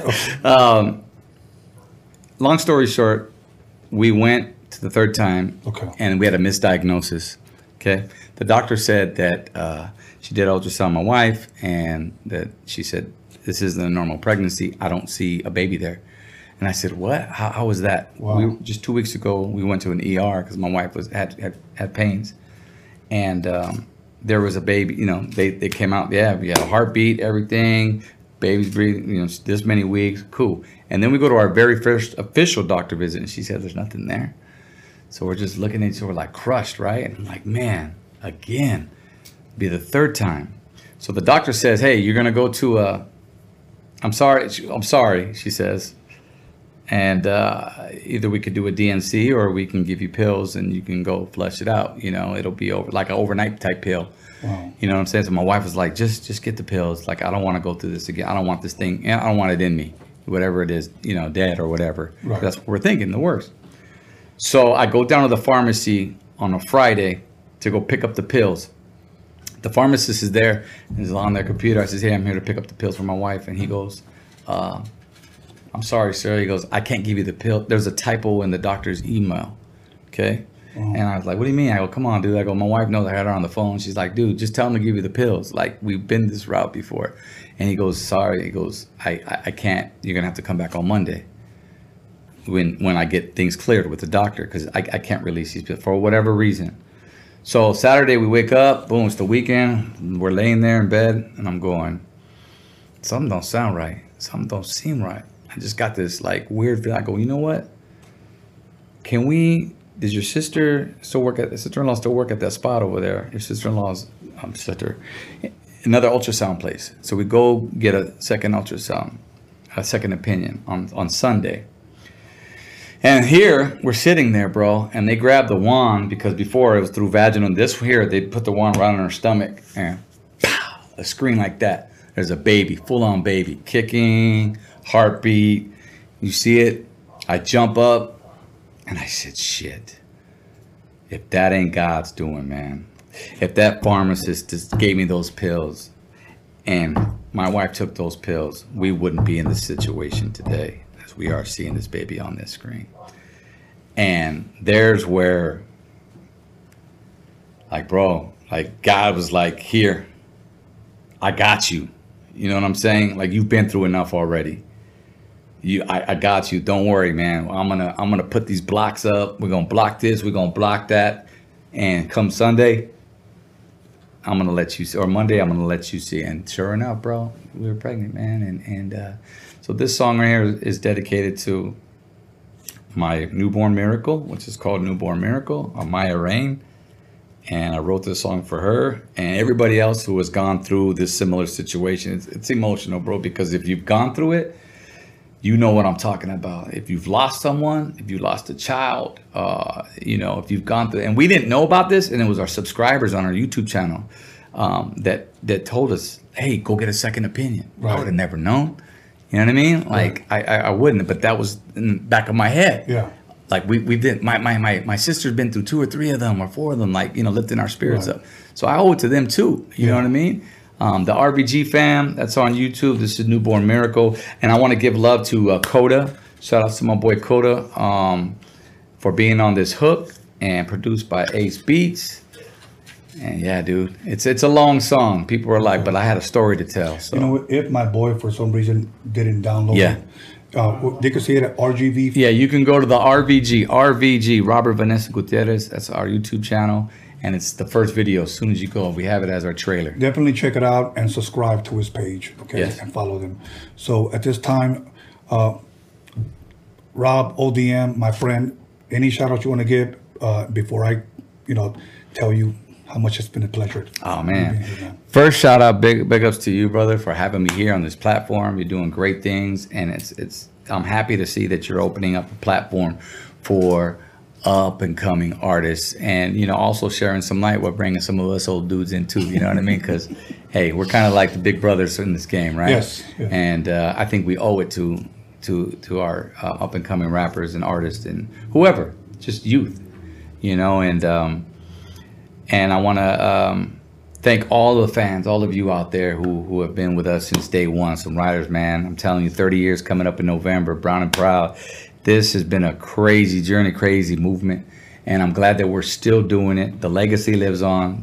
DWTX, he will always live on, and so will our music. And that's why I said it's timeless music, because forever, even when I'm gone, Sunday afternoon, man, Art LeBeau's Sunday theme song. You know what I mean? Like, come on, man. So I want to thank the fans for keeping us there and passing the music down.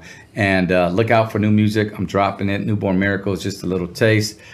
And just to give you a little thing, I actually got some unreleased music with Bobby that I'm dropping. So RVG Family. RVG Family is our family YouTube, and then of course LSOB 1990, which you already have in Lighter Shade of Brown. Definitely go check out that video. ODM, thank you very much for being here, brother. There's so much history that we can just keep going, brother. Right. We can keep going. But you know what? I just want to once again thank you. It's truly been an honor and a pleasure to have you here in front of me and to chop it up. And thank God we're still here, brother. And thank God for your family and for your new baby. Thank you, brother. Thank you. Bless you. At this time, let me go ahead and give a shout out to my boy John motherfucking Elkins for making this possible. Gotta always thank John motherfucking Elkins. Okay, so do you always say his name like that? Just like that, John motherfucking Elkins. .com coming.